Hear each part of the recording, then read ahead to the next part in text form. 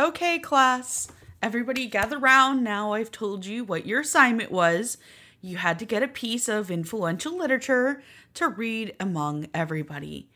Now, just a couple of rules just so that everyone's reminding, so that strong language and situations that are not suitable for all readers are in this, so that readers' discretion is advised. You may hear things like cursing, sexual intercourse stuff, all the nasty stuff that's in classic literature. And reminders that spoilers for all classics such as O Maidens and Your Savage Season may occur, so that you may want to read or watch that and then come back and listen to our thoughts on the dub. And a reminder that here in class, the views of everybody reflect that of the individual and do not reflect the Dub Talk podcast as a whole. All right, so ground rules are set, kids. Are we ready? All right, let me pick a kid. All right, you over there go first. Oh boy, I've been waiting for this. So my classic is by Shakespeare Hemingway, guys. It starts like this. Garfield was having some relaxing time with scotch and lasagna when John Arbuckle came in with emergency news. Garfield, it's terrible. I have bad news, John Arbuckle said with crying words. Stop your sob stories and give me your thoughts, Garfield said with serious demand. It's terrible, Garfield. Kate Middleton and Prince William are getting married, but you're not invited, John Arbuckle said with outrage. This is lies, roared Garfield in an angry voice.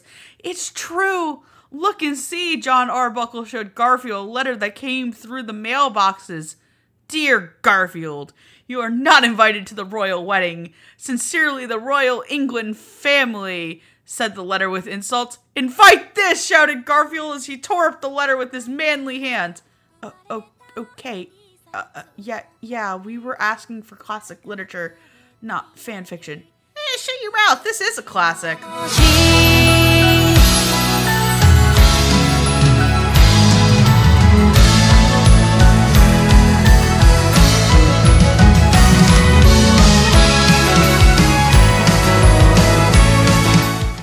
Let us begin today's reading.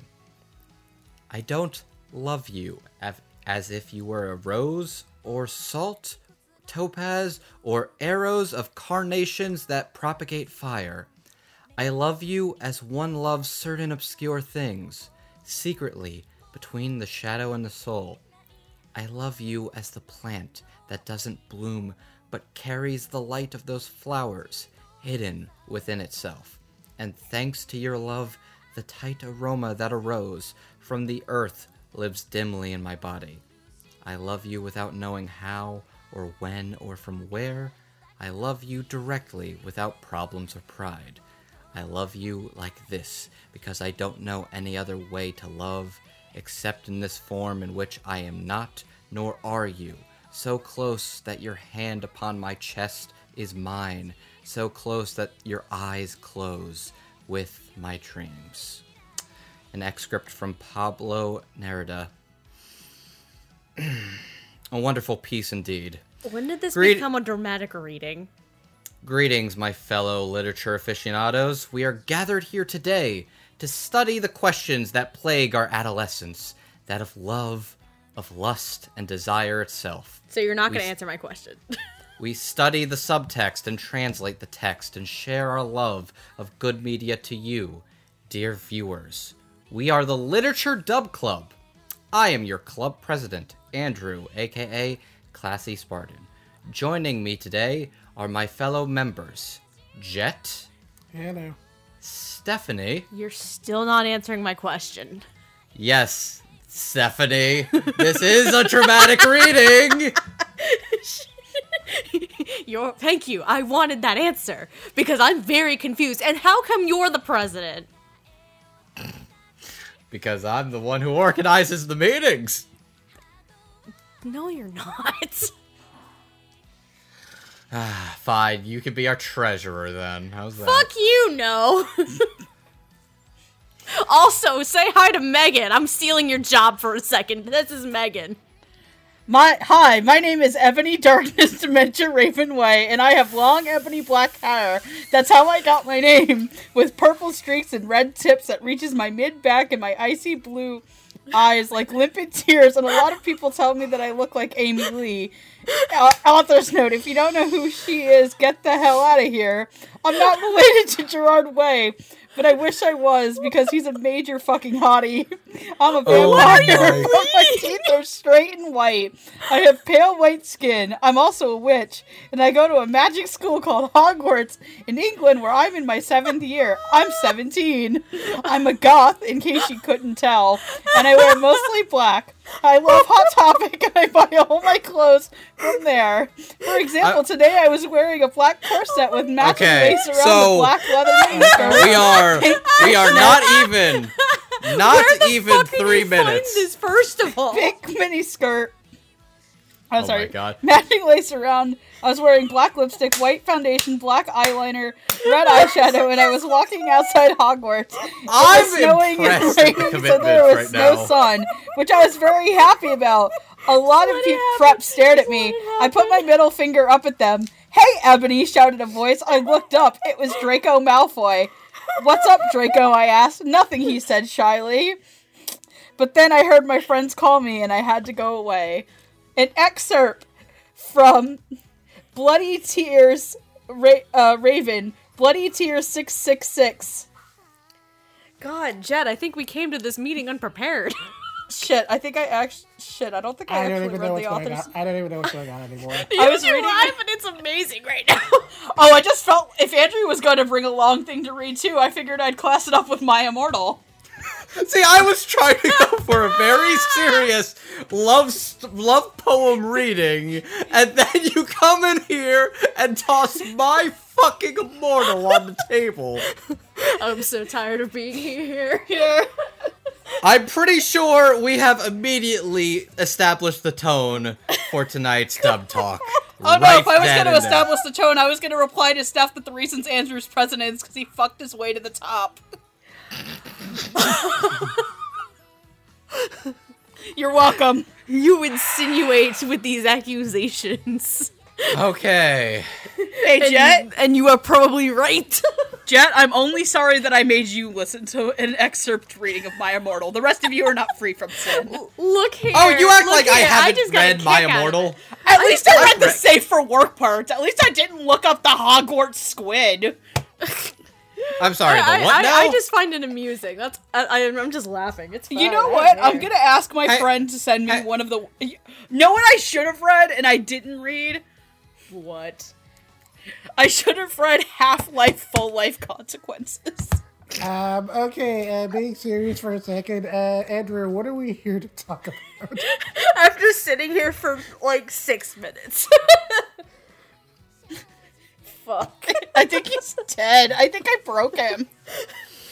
So we're here to Andrew, talk are you about okay? two presidents- Stephanie, I got this. You sure? I'm sure. I just Then- needed a second. Fucking do it, babe. Today, our next media analysis will be that from critically acclaimed writer Mari Okada alongside illustrator Nao Emoto and anime director Masahiro Ando. Today, we will discuss the English dub for O Maidens in Your Savage Season. So, to begin with, here is the synopsis for this particular series. It started when the Literature Club's president, Rika, began reading some especially lurid okay. Try that I had to again. Let me try that again. It started when the Literature Club's president, Rika, began reading some especially lurid prose out loud to the other girls. But the major turning point was when the term bucket list was discussed and Nina stated that having sex was at the top of hers. From there, well, they were a group of young women swimming in the sea of hormones of a modern high school. How could they not find their brains preoccupied with sex? A whole new chapter is about to begin in the lives of 5 young women as they venture past the printed page and into the real world in O Maidens in Your Savage Season. That synopsis courtesy of the Blu-ray coming from Sentai Filmworks on my birthday. Okay, actually the day before my birthday, which I find very funny. Are you strongly hinting you want that for your birthday? I can neither confirm nor deny that statement. That's a yes. Anyways, I thought Steph was just gonna give you a steak and a BJ for your birthday. God.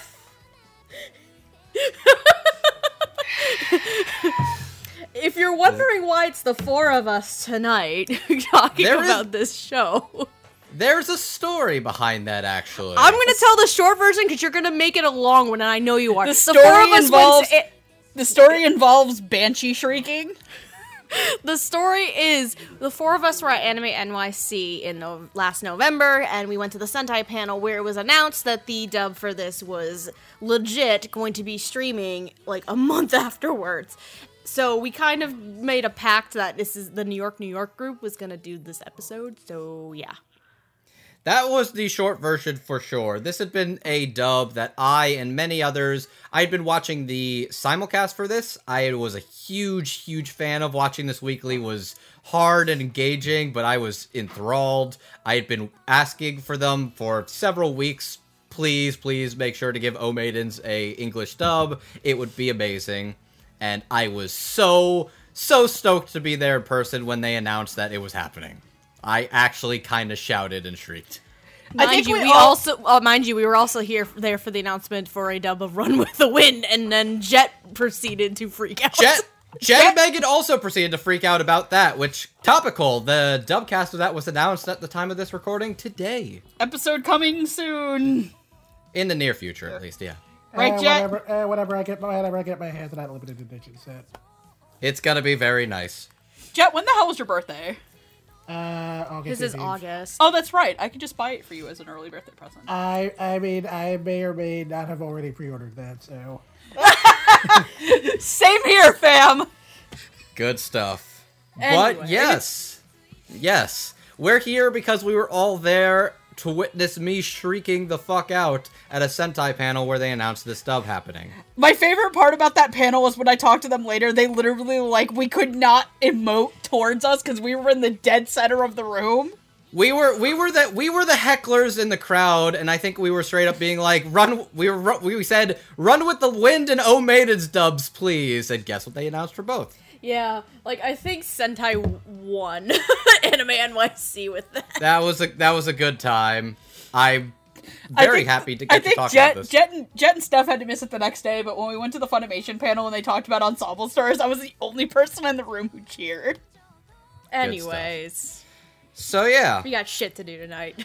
We got shit to do, and there's a lot of subtext to sink our teeth into. Stop skirting around it then and get into it. Oh my god. Look, Stephanie. Yes, love? Foreplay is an important part of the act. That's all I'm gonna say. I mean, okay, do I need to get the Malfi Python Clown in here? So, Get on with it, okay. So the first group we're gonna talk about is our ADR director Stephanie! and the scriptwriters. Just talk about it, babe. Me and Jet in the background are gonna be the two fucking catty gays, just like, look at these straight assholes go. Okay, seriously. Jet, would you like a alcoholic beverage of your choice or a soda? Okay. I would, but I have access to neither right now, so. So starting us off, we're going to get into where any good dub starts, with the ADR director and scriptwriters of this production. Woo! This is a Sentai dubcast, but this was released in its entirety, and the people that are working on this dub, starting us off with our scriptwriters, it is one Holly Sagara and Kyle Kobe Jones, and our ADR directors are Christine Otten and Kyle Kobe Jones. So, you might know Kyle Kobe Jones for directing and writing such anime such as Haven't You Heard I'm Sakamoto, Food Wars, Shokugeki no Soma, Haikyuu, Himoto Umaru-chan, and My Love Story. Christine Otten has directed such things as Best Student Council, Moonlight Mile, Pani Pony Dash, and Utaware Rumono. I don't know how you say Utaware it. Water Water Romano. Okay, the proper way you pronounce that is Underwater Ray Romano. Yes. I've never heard of that. I have made that joke before. Andrew, you didn't know this? I never heard of Underwater Ray Romano. Are you fucking kidding me? Can somebody That's- please Photoshop Ray Romano underwater and just be like, And God put the damn it. title of the show. God damn it. I just remember that underwater Ray Romano has like an actually pretty good opening. That's pretty fucking funny. And Holly Sagara has written for such things as Haikyuu, Real Girl, Why the Hell Are You Here, Teacher? Is It Wrong to Try and Pick Up Girls in a Dungeon Season Yes! 2? And Domestic Girlfriend. Oh, God. boy. Topical. You can never It's ki- escape it. It's kind of topical. Oh, God, why? Why do you have to remind me of this shit? Well, Why? it's gonna come up a few times tonight. Starting us off is our literary friend Jet. Would you care to start us off tonight? Sure. Kyle Kobe Jones is generally pretty consistent when it comes to ADR work these days, and this dub definitely follows that trend for the most part. This is a show that generally called for a lot of very natural side performances, while, also stars some teen girls who can be a little too dramatic for their own good, and I feel like the casting struck a pretty good balance between making them sound believable while, also making characters like Sonozaki and Hogdo sound a little more exaggerated, but, not to the point where they don't come off as real people. The performances can be a little tilted at times, but for the most part, all the acting here is pretty solid. And with the exception of one character, even the one that didn't quite like at first, generally improved as the dub went along. And I was mostly pretty happy with how everyone sounded. And I also thought that Kyle, Christine, and Holly did a pretty good job with the script. And they did a pretty good job of sticking to the subtitle translation while, also throwing in a little extra swag to make the characters sound a little more like modern teenagers. And that's really a little surprised by just how much this one ended up going by the book, but given a lot of the show's subject matter, I guess it was probably a pretty smart decision to stay pretty faithful with this, and I don't have any real complaints about how they handled things. Not totally perfect on the ADR front, but there was definitely a lot more that I liked about this dub than disliked, so yeah, on the whole, I give it a thumbs up. All in all, pretty satisfied? Yeah. Good to hear. Stephanie, I'm really curious to hear what your thoughts are. Is that because this is the first time I've ever even seen this show? Okay, Jet and myself, we had previously watched the Japanese simulcast that we were familiar with, but you and Megan, this is your first time viewing the show, and both of you had some very interesting reactions to If we it. really want to get into the technical nitty-gritty, this isn't the first time I've seen this show. Oh, you're right! You have shown us the first episode. You did before. show us the first episode. Correction, I think it was Megan who showed everyone the first episode. No, it was Andrew. It was Andrew. It was me. I was the one that brought up the idea. I think Megan wasn't supportive of it. Steph wasn't confused. I All was right, sure. very confused. I say that because I just remember Megan tried to drag in Gigi specifically, and that was pretty funny. No, Andrew did that. It was all Andrew. Andrew really wanted us to watch the first episode because he's like, "We gotta show the Mo Maidens," and then I think this. No, was... I wasn't trying to show you O Maidens. I was trying to make you all watch Madhouse Sushi. No, and then I think it was later that day, we jokingly said, "Hey Jet, you want to sit down and watch Italia?" And he tried to run and escape. He tried to run. That was Jet funny. tried to fucking eat himself out the door, and I tackled him. It was a big real mood, which I respect. I was just sitting on the bed just laughing. Anyway, so when you made me watch that first episode, Andrew, while we were at A-Fest, I was very confused. I was extremely confused as to what was going on. Just like, are all these girls just horny, thirsty bitches? Like, what is this? But, Yes, but that's beside the point. that's beside the point. But then, going through this watch and fully watching the show for the first time, which I actually watched at least 2/3 of the show with, or 3/4 of the show, excuse me, with Andrew actually with me. We didn't get to finish watching the show together before today. So thankfully I was, so long as I knew what I was expecting with episode 1, I could digest it a bit easier the second time around. But you knew what you were actually expecting this time, tonally. yes. Because I did not expect that tone in the first episode. I'm like, what the fuck? Anyway. And as a side note, too, when we were at the Anime NYC panel when O Maidens came up, it was previously announced at that same time that Kyle Colby Jones was directing this. No other names were tossed around, no casting, no nothing. So, right off the bat, I think all 4 of us had the consensus that it was in good hands. Because We actually literally talked to him right after that. we did! We literally, Yeah, dude. Kyle Colby Jones was a guest at that convention, and I literally went up to him and was like, "Oh my god, you're working on O Maidens! I can't wait." Yeah, you legit geeked out in front of Kyle Colby Jones, babe. I had to calm your ass down. We geeked out in front of somebody else too, who's in this show. So, Ah, yes. That we did We'll not get to find her. out, obviously, until later. Anyway, For so, going into this, I'm pretty sure the consensus for all 4 of us was that we knew it was in good hands because Kyle is a very solid director on the Houston Sentai front. And it definitely, like, I definitely didn't have I didn't really have a ton of issues with it. It is mostly solid. I will agree with Jet that there were a few moments where it was stilted in terms of some of the performances, and there's one performance in particular that I will admit I was not okay with at first, and then I really had to suspend my disbelief a little bit to kind of think it's okay. So it did take a bit for me to, like, kind of get into it a bit more, and it just turned out okay, but it took a lot of suspension of my disbelief to be okay with it.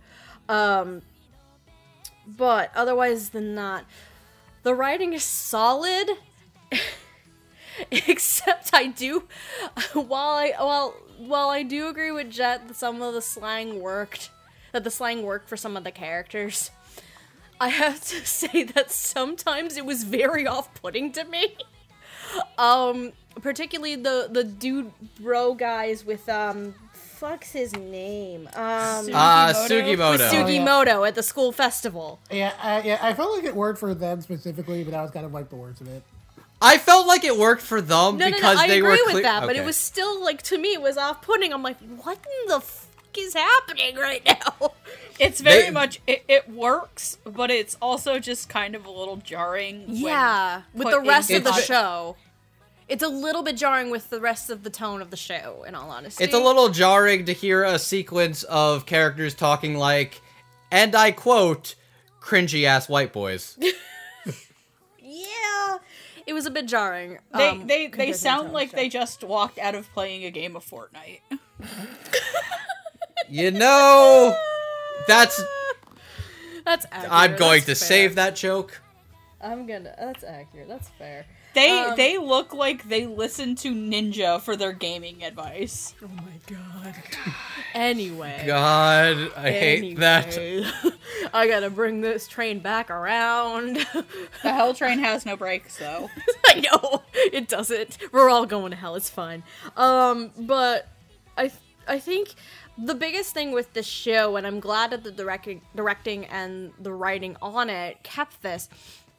This is a coming-of-age story in so many respects, and the fact that they were able to keep those bits and pieces of, like, hormones and, like, sexual desire and things like repression and things like that, even a little bit of, like, female sexuality, considering one of the characters we figure out later is possibly in love with one of her female classmates. Like, it explores various avenues of a teenager's coming of age, and what their desires and their experiences are going to be, and what they want, what their idea of love is in the process. So I think in that respect, the directing and the writing did very, very well to emulate that. But yeah, like, I love the casting, save for maybe like a couple of moments where things were stilted. The writing is great, aside from the, while I understood the choice, very jarring moments. And overall, it's just a very solid dub. Oh boy. Megan, the floor is yours, Miss Ebony. John Freeman, who was Gordon Freeman's brother, was one. No, I'm taking that paper right now. I'm gonna burn that paper as we said that speak. the aliens and monsters were attacking his place and asked him for help, so he went. Okay. In all seriousness, Megan, why? I love bad fan fiction, and I just wanted to. I knew I had to pull that joke again sometime, so I figured I'd do it now to get it out of my system. Good idea. Good job. That's fair. Just like head crabs. Anyway. Whew. So, before I get into the writing and directing on this, I think that one of the things that really helped O Maidens is that I feel like it had a really good translation to begin with. And for that, we have to thank Katarina, I'm gonna butcher your last name, Katarina Leonakis, who has done other translations for things such as the Udapri movie, and she's currently doing Gal and Dino, if you watch that on Funimation. Nice. So I think she did a really good job, and I think that Kyle and Christine adapted the writing really well. When this show has to be really funny, the dialogue is really funny. When it has to be really heartfelt, it has to be really heartfelt. The show walks a line of uncomfortableness. Mm-hmm. There are very much parts of this show that are absolutely uncomfortable, and they are not meant to. They are both meant to titillate and make you stand back and feel bad about it. We want to talk about uncomfortable. Segusa in a nutshell, man. Yeah, pretty much. We'll get to that. Oh, we're getting there. And one of the things I do want to point out is that this show does actually throw around the term pedophile. Yes. Which is 100% accurate to the translation. Please go fuck yourselves if you think that Segusa is anything but a pedophile. It's okay. He's a lolicon. Go piss off. Yeah, I really do think that's topical because that came out at the same time as another translation people got pissy about. Look. Yeah. That's for another episode, but whatever. I think the thing with the slang is something to bring up because there are so many people who I think would absolutely rip this dub apart for it because that's not how Japanese teenagers talk, but it is how teenagers talk, and this is a show that has a lot of aspects of teenagerdom that other shows try to keep very sanitary. Like, there's slut shaming. There is, teenagers frankly talking about sex. There are really uncomfortable moments of a student coming on to a teacher. Yep. There is description of genitalia. There is just really uncomfortable flowery language, and I think that it's handled well. And for the most part, I think the direction handles this all well, really, too. I think a lot of the casting was really well put together. There's one performance that just doesn't really ever work out for me, personally. And there are a couple other performances where there's stiltier moments, but they may have grown into the series by the end, and literally by the last episode, I was screaming, you guys, everyone here has seen Avatar: The Last Airbender, correct? No. What?! Steph, I'm afraid we Steph? can't be friends anymore. We can't be friends anymore. Andrew, you're giving her do you have a Netflix login, Andrew? I have a Netflix. Guess what you're watching on Netflix? Okay, you know what, Steph? First of all, I have Steph. montages to fucking do. Thank you very much. Okay, Steph, I will What? literally ship you the Blu-ray box. Ship me the Blu-ray box. If you own it, you can drive to my house. You forget that she I is live in in driving Jersey, distance now. Jet. You're in driving distance of me now. Or we can buy her a Blu-ray box of it. Okay, look, I want to respect social distancing. Fair enough. Fair, but you don't have to pay money to ship a box. Just go over there in a full hazmat suit, break down the door, be like, "Hey, girl, I heard you haven't seen Avatar." And just chuck it at her. Watch Avatar. Oh boy, I could just buy it for Steph. Oh god. No, like actually, when I said ship a box, I actually didn't mean I was just going to buy you the box and send it to you. Oh, okay. Hey, there we go. Problem solved. Okay. I mean, y'all fucking nerds chipped in to buy me a Switch. Stop. Anyway, you know the part in Avatar: The Last Airbender, for those of you who've seen it, where Zuko's reading and he goes, "That's it? Wait, that's it?" And he keeps pulling the scroll out to try That to find can't be more. it. That can't be it. That's literally me by the end of the show. I was like, I want more of my kids. So I think, and one of the things is that the dub made it really, really easy for me to get into this. Like, I probably would have watched the show airing better if I would have had something better to watch this on than, like, because I didn't have a Roku last year. Because I prefer to watch a lot of my anime on TV, except for yesterday where I watched this all off my cell phone. Well, also at the same time when this show originally had come up, High Dive wasn't available on Roku yet, so... That's true, so I had to watch this all on my phone, and I was traveling a lot when this was airing, so... Yeah. So yeah, no, dub does a really great job. Like, I think there's a couple of standout performances that are really kind of in my heart for towards the end of the year, but we'll have to see, so... The floor is yours, John Freeman. Alrighty. So, this has been a show I was a huge fan of this when I was watching this. No, really? In the summer of 2019, and I could say it wasn't summer, it was spring. I need to get that right. It was last year. It was last year that I was watching it, and I was a big fan of it. And I'm a big mark for many of Mari Okada's dramatic works. But there's also a thing that's really interesting about her stuff is it's very human and delves into a lot of stuff where it's like, okay, I would not see a lot of things just casually talking about the things they talk in this. Like, if I had to describe what O Maidens kind of reminds me of, it's like, what if Mari Okada wrote Please Tell Me Galko-chan? I don't know what that is. Galko-chan is basically, it's like a short comedy series, which is basically about a bunch of female characters talking about a lot of things in anime and manga you really wouldn't get to talk about, like menstrual cramps and like period pains, and it's like, what if one nipple is bigger than the other nipple or something like that? Where and is all that? What the fuck kind of shit are you into? It is okay. I I know you're watching the video. I'm trying to find that one video that, like, she has. I know exactly what I know exactly which video you're talking about for Best Guy Ever. But thank you. I'm sending it to staff.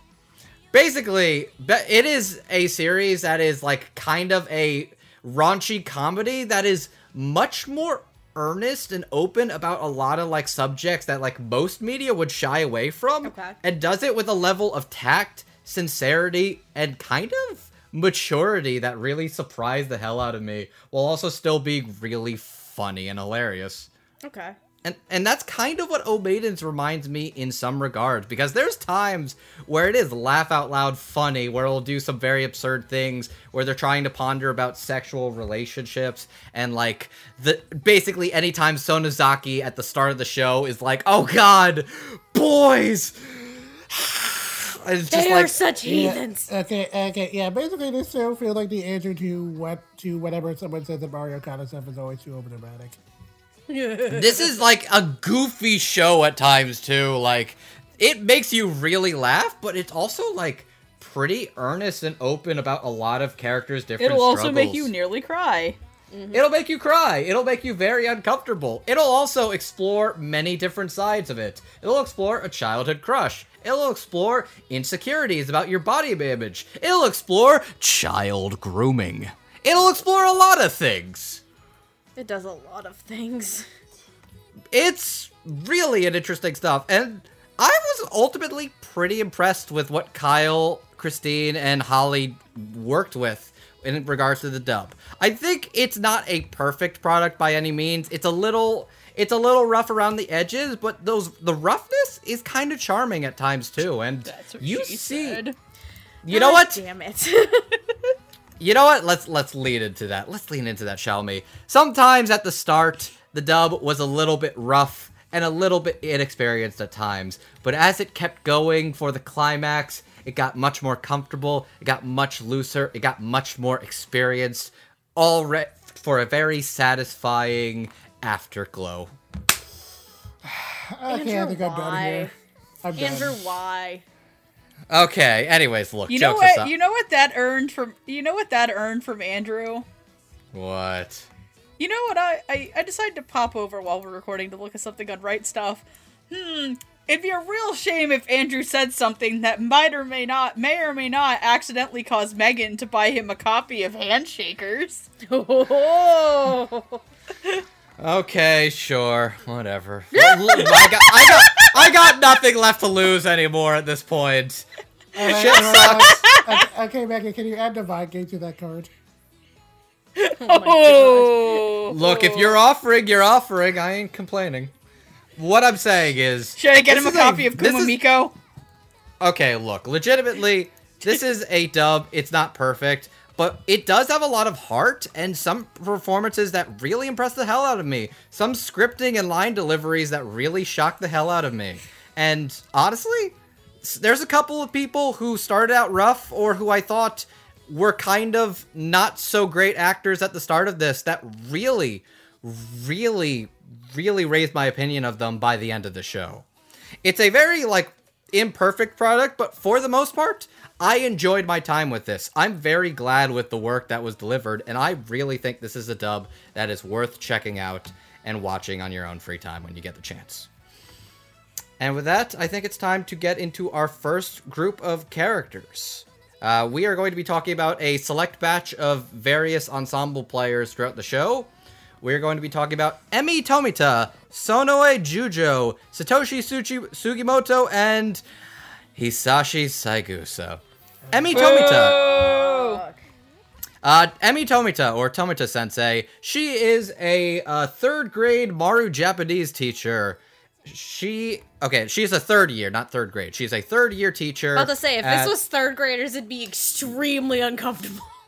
It would be a very different show very entirely. different No, show. but she is she's a third year teacher for the high school alongside where they're at. She's a colleague of Yamagishi, and Yamagishi may or may not have a thing for her and want to give her his great big mushroom. Damn it. Jujo is a Garu girl who basically kind of starts out as sort of assuming oh, she's just a girl who fools around, before kind of starting to reach out to Sonozaki, starting to befriend her, and having a kind of sweet relationship with her before she has to drop out of school for certain reasons. Satoshi Sugimoto is A fuckboy. a fuckboy. Fuck boy. Jinx! Damn it. Fucking Jinx! Jinx! Yeah, There's no. no other way to describe it. Jinx, I owe you a copy of Handshakers. God damn it. Anyways, Sugimoto, you think he's kind of cool, and then you find out he's kind of lame, and then you find out he's really lame, and then you find out he's kind of an asshole too. And then you find out that he's gonna die alone. Nah. He's at least not getting some from good old Momokins. And then there's Saigusa, who there's no way to Okay, you need to put a tower predator alert in the vicinity. there's no way to sugarcoat it. Saigusa, he is a pedophile. Yeah. He is a pedophile. He is a sexual predator. He is a child groomer and abuser, and he is also what is he? He's a He's an theater acting. director? He's an acting coach. He's an acting Okay. coach. For Acting coach. a children's acting troupe. A children's acting troupe, what makes it even worse. Tomita is played by Shelby Blocker. Jujo is played by Alicia Beard. Sugimoto is played by Loraldo Anzaldua. And Saigusa is played by Wesley Whiston. Shelby Blocker has played such characters as Hitomi Minagawa from Camphor. Oh god, how do you say this name? Lisa Lottie Sherlock from Trinity 7. Keika from Hakume Mikochi, Alexandrite from Land of the Lustrous, and Aina Tuli from Danmachi. Alicia Oh, Beard she's has the played. one that freaks out about the moon. She is the one. She's the one at the banker who's like the little elf girl with glasses that has a thing for him. No, I'm Land of the saying, Lustrous. Lustrous. She's the fucking, Oh. she's the moon crazy one. Yeah, she's the moon crazy one. I remember which Alicia one the Moon Crazy one is. It's been a hot minute. Alicia Beard has played such characters as Marilla from Princess Principal, Sonia from Assassin's Pride, and Cassandra Ilian from Danmachi Season 2.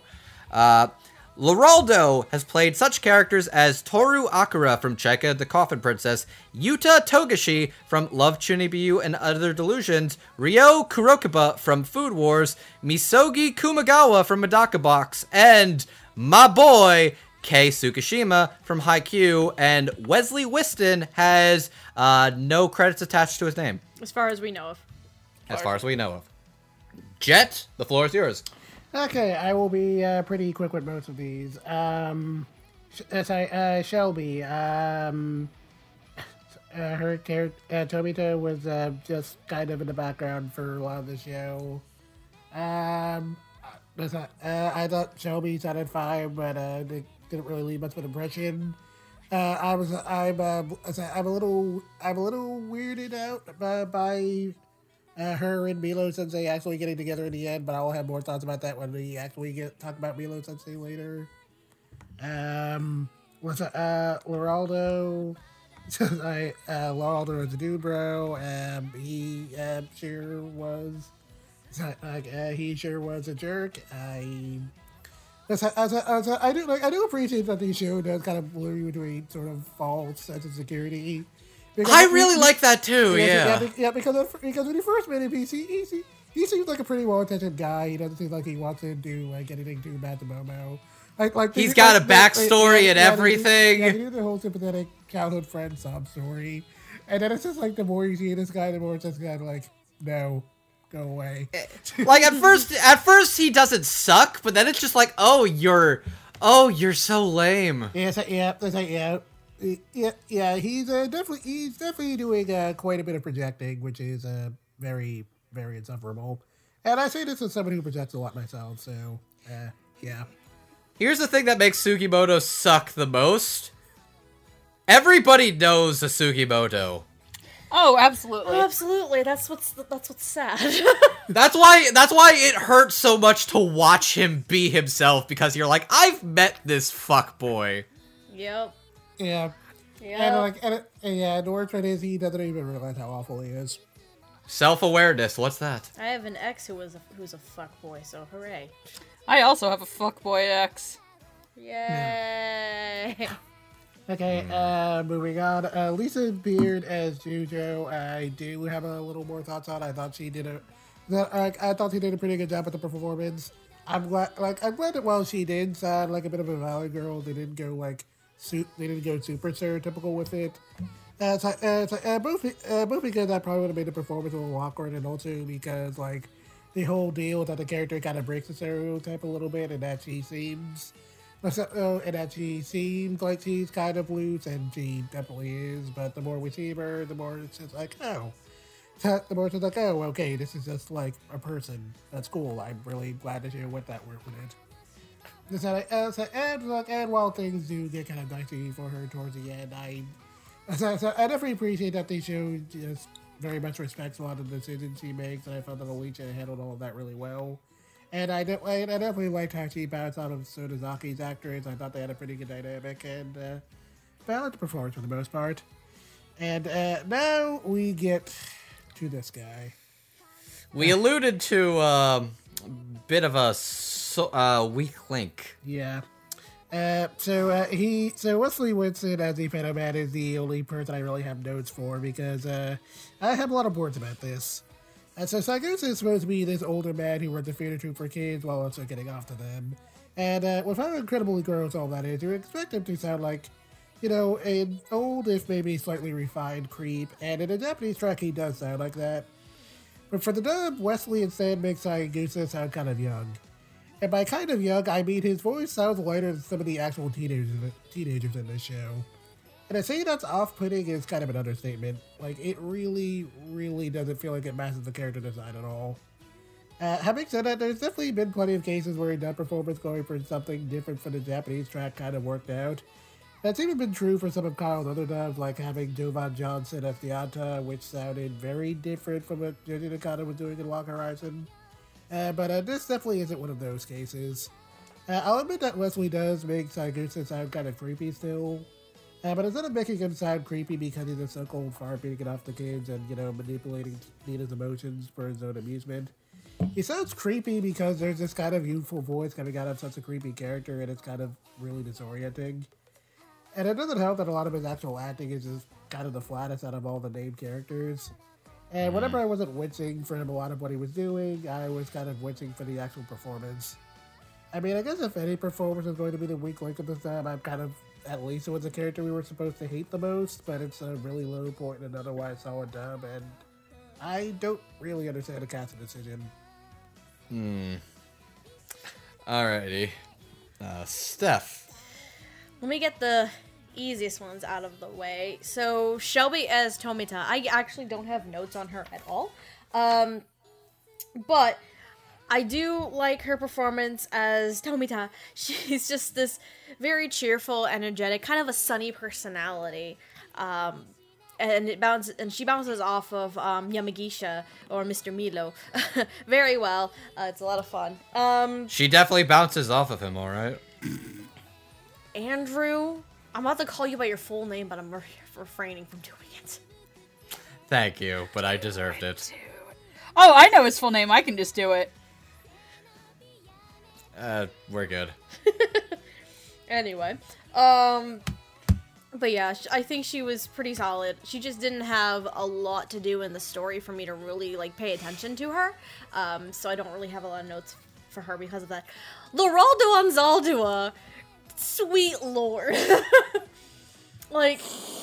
So, when he first came into the show, when he talked to Momoko, and, gave her this, story about how he does know her and all this fun stuff, and it was actually really sweet, and it was just oh, Momo's gonna get a boyfriend, and then they go out on their date, and he's this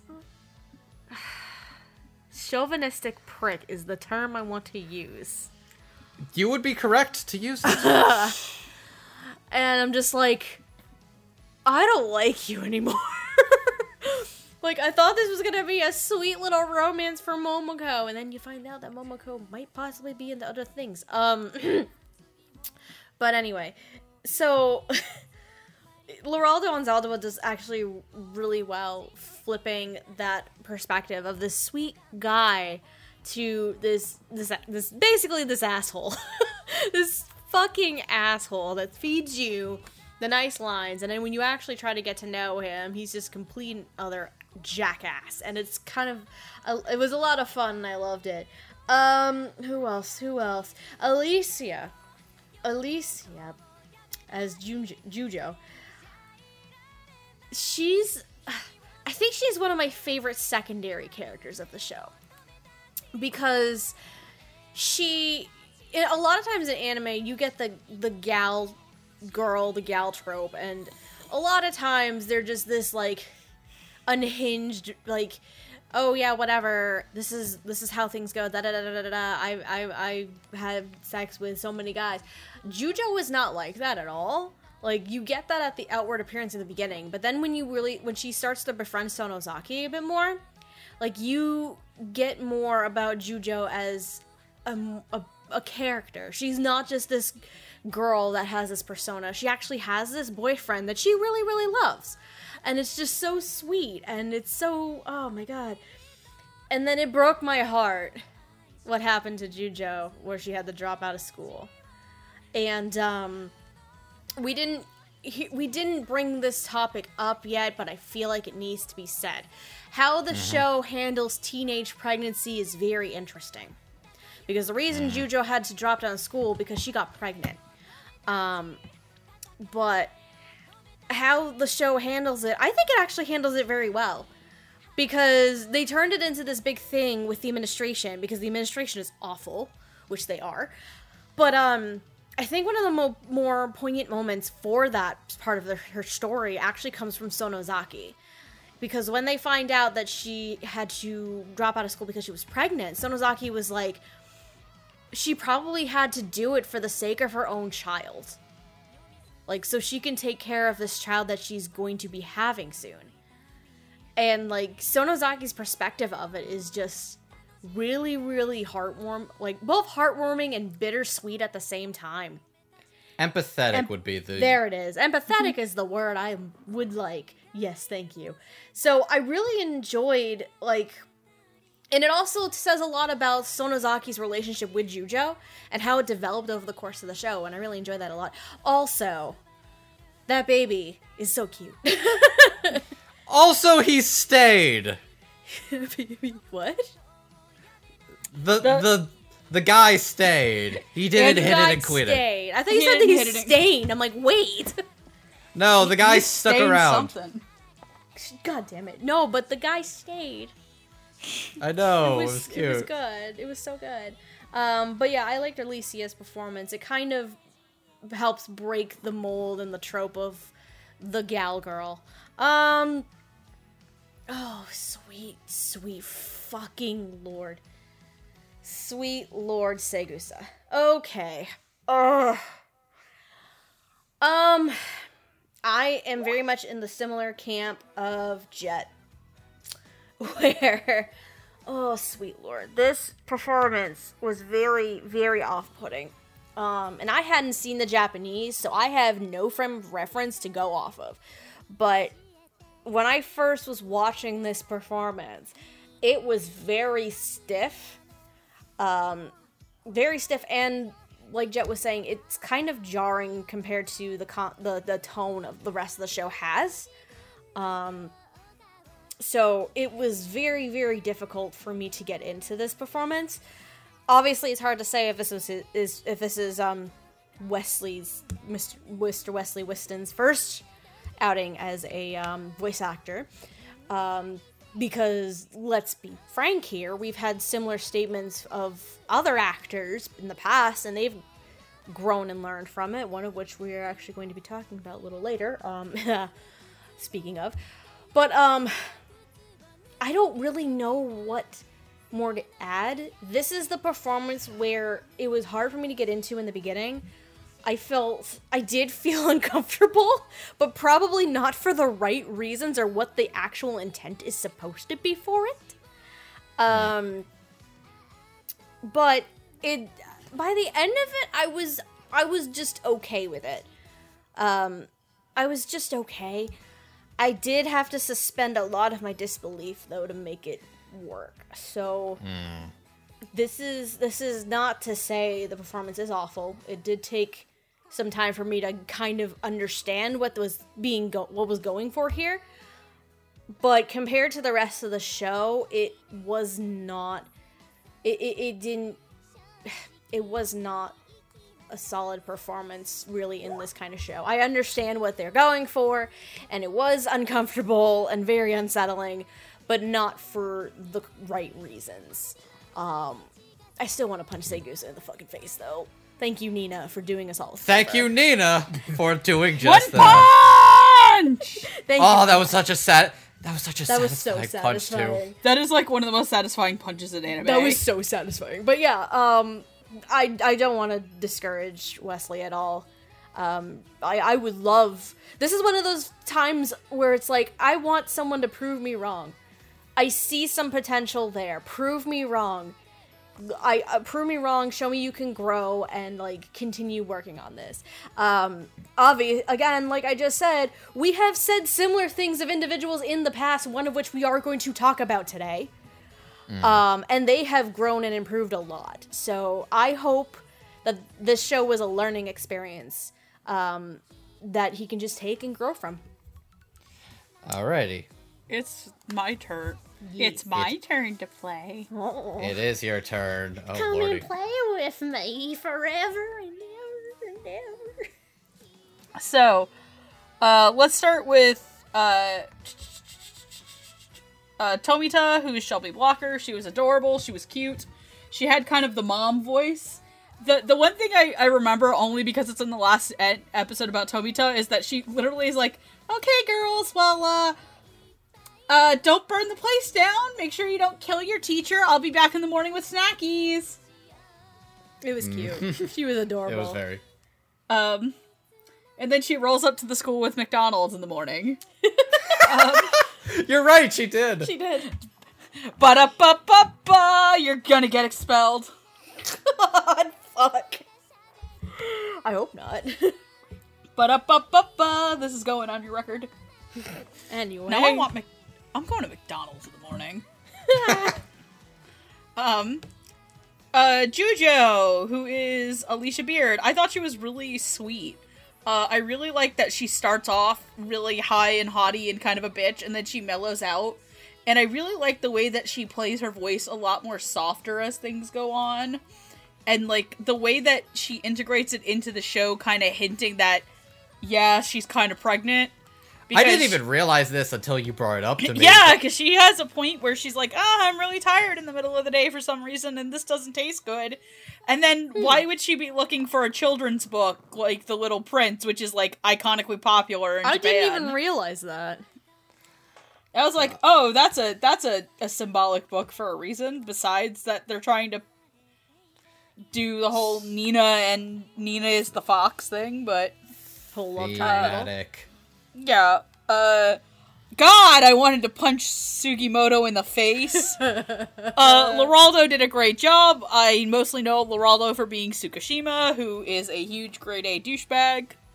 A grade A douchebag who is awesome. I should say now I know him as Rio in Food Wars, too. Which is basically... He's basically sleepy mode or ready to rip into something. Yep. Oh, is he the fucking angry fish guy that hangs out with the albino hussy? He is, in fact, the angry fish guy that hangs out with the albino hussy. Megan Megan knows Food Wars in, like, bits and pieces because she missed a bunch of episodes, and she owns the DVDs, and she's too lazy to go back and watch what she missed. That's fair. Ah, boy. There are things I know about Food Wars. Number one is that Takumi better win in the harem. And 2, fuck the Blue Arc. And 2, fuck the Blue Arc. There is no Food Wars, the Blue Arc. There is no 5th season. Food Wars, there's no 5th 5th season. Food Wars, you would rather... Food Wars, the Blue Arc is like your chef literally dropped his pants, took a shit on the plate, and gave it to you. Oh my god. Oh shit. I wanna say you're wrong, but I can't. I can't. There was no season 5 in Bossing Say. See, you already know the Avatar references. See, I don't know. I haven't seen anything Food Wars in ages outside of the Toonami run. No, it's not that the Food Wars part, it's the Avatar. You literally dropped an Avatar joke right now. I only know so much. I haven't watched the entire thing of Avatar. So, Okay. Andrew and Jet, I need you to social distance at Steph's house and tie her up and make her watch Avatar. Oh, Jesus Christ. So long as I disinfect the both of them first. Sounds like a plan. Anyways, please continue. I was gonna say, and Bokuben's like, what if the guy, that chef shit on 5 plates and gave it to you? Okay. But, oh man, speaking of shitting on a plate. Why is that your fucking segue? Man! Segusa is the human embodiment of feces on a platter. I shouldn't be drinking right now, because I'm gonna spit my drink out. God. See, God. the little bit of corn in there is artistic garnish. Andrew, stop it! Fuck. I call it dabs of sunshine. Good lord. And for my next trick, I'll make a sauce. Look, he's a pedophile. I can call him a plate of feces, and it's fine. And for my next trick, I shall disappear from this episode. And for my next trick, I'll actually talk about the performance. Thank you. No, so, just to quickly go back to Laurando, I thought he was great. I thought he was very convincing. I actually really liked his performance. So I don't, and when, God, I just wanted to wring his little neck out when he was calling her Momokins. Oh my I was God. like, you are the fucking worst, and you're getting that across so well. Which is why talking about Wesley as Segusa isn't as kind. First of all, I'd like to ruin Blue Exorcist for everybody and say that this guy looks like Father Fujimoto. Second, Yeah. Second, That went over my Um, head. I think the reason that this performance doesn't work is that, one, there are points of it that are absolutely flat.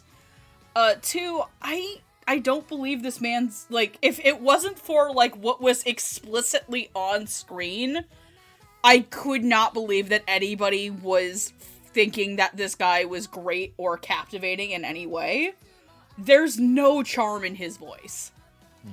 Like, even when he's not dealing with Nina. Like, the thing about predators is that no one else knows he's a predator but Nina. And there's a moment where I feel like he has to be, like, kind of rude and like, not rude and angry, but, like, dismissive, and he sounds like he's just bored and, like, aloof, and it doesn't work. It's when he calls that other little girl boring. Yep. And it's like, you want me to believe that this guy has no sexual interest in this little girl when it has been made very clear that he is sexually attracted to children. Like, there could be room to improve. Wesley could always go on to do better things and blow our mind. But in this case, it was flat. I didn't feel any, like, ounce of charm or charisma or anything vocally that ever made me really believe that this was a man that could get away with it. The only way I could believe that is because of the visuals, not the audio clues to that. And I think there's only, like, one real moment that I think he actually kind of gets it, and that's during the legend reading. Where he says magnifique. Magnifique. I actually liked that read too. I was like, okay, you get like, one. That's your one. But he is honestly the weakest performance in the show for me. All right, but yes. So going into it very quickly, Shelby does a pretty good job sounding like this cute, like, mom teacher character. She sounds like such a sweetheart, ray of sunshine, and she is canonically thick, and I approve. Jujo, by the way, I mean the character, Tomita, which literally they have a whole conversation about her fat ass, and literally, Hongo's like, yeah, she's very plump, and he's like, you fucking high schoolers, you're so condescending about, like, anything being skinny, and it's like, there's some value in that. I remember they're like, oh, that was funny.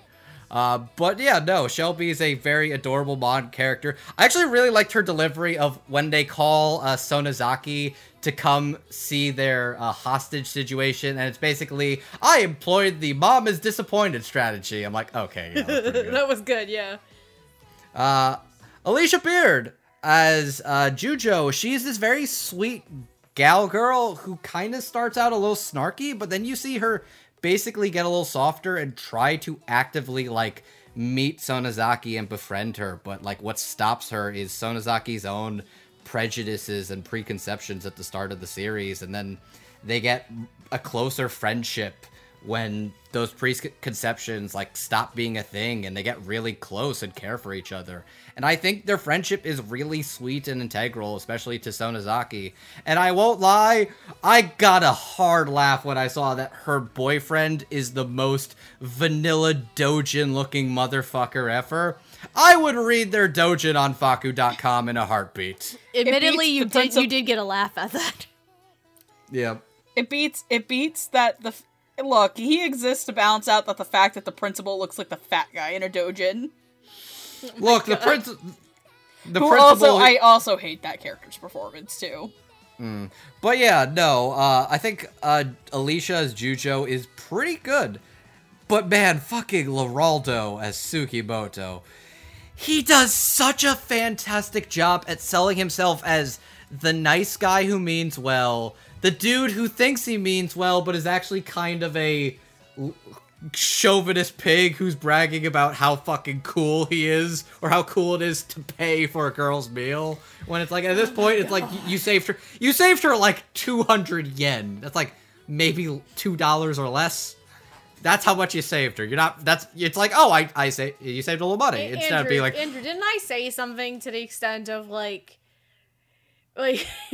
even when we're on dates, I'm usually the kind of person who's just like, let's split it in the middle. And then now we've come to the point where like either one person pays or the other person pays, like on and off, and we take turns. I swear just to God, absolute bullshit what Sugimoto did. Yeah, guys, don't pull a Sugimoto. I will kick you in the nuts. I will appear out of nowhere and kick you in the nuts. Gentlemen, here's your love lesson of the day. Don't be a Sugimoto. don't be a Sugimoto. Either when you go on a date with a lady and dinner is involved, either you split the tab 50-50 or you fucking pay for the whole thing. Don't pull that don't be a chauvinistic crap. Saigusa.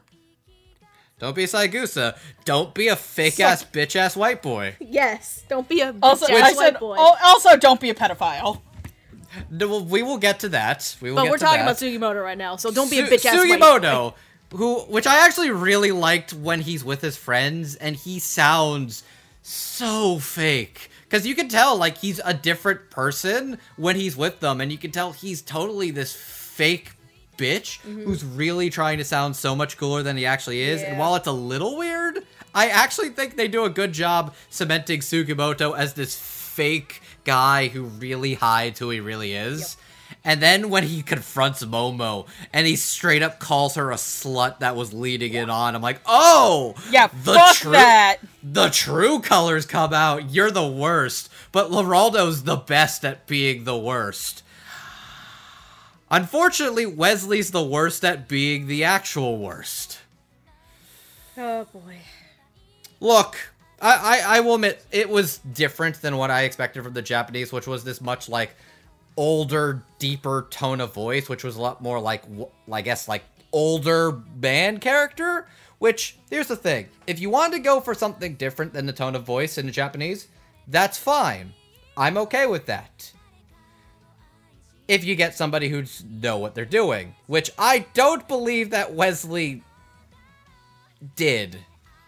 Or was given proper direction, or I'm not sure what the hell happened here. It sounds very flat. It sounds very high-pitched. Like, it almost sounds like...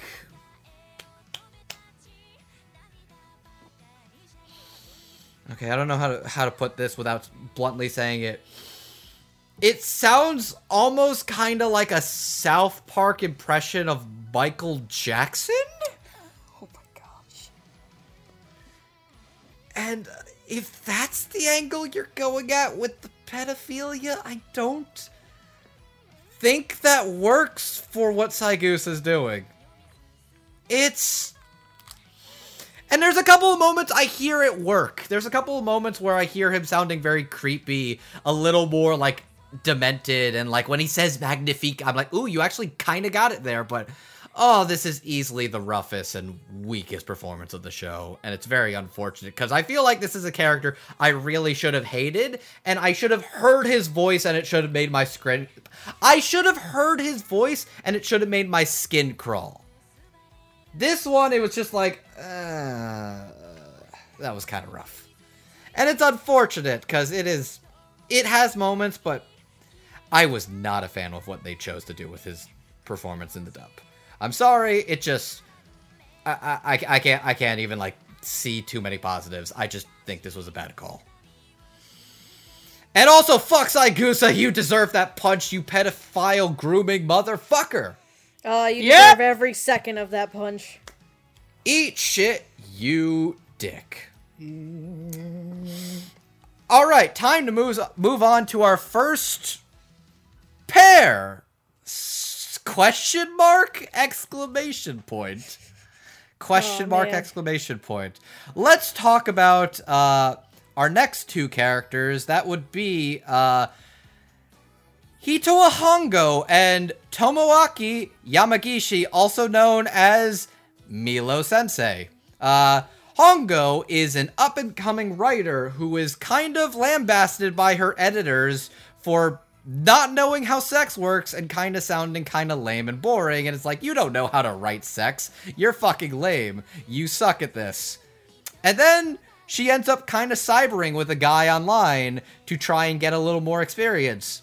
Only to learn the man she's cybering online is a teacher at her school, who she then uses to conceivably blackmail him to be a club advisor for their club so they can keep it going.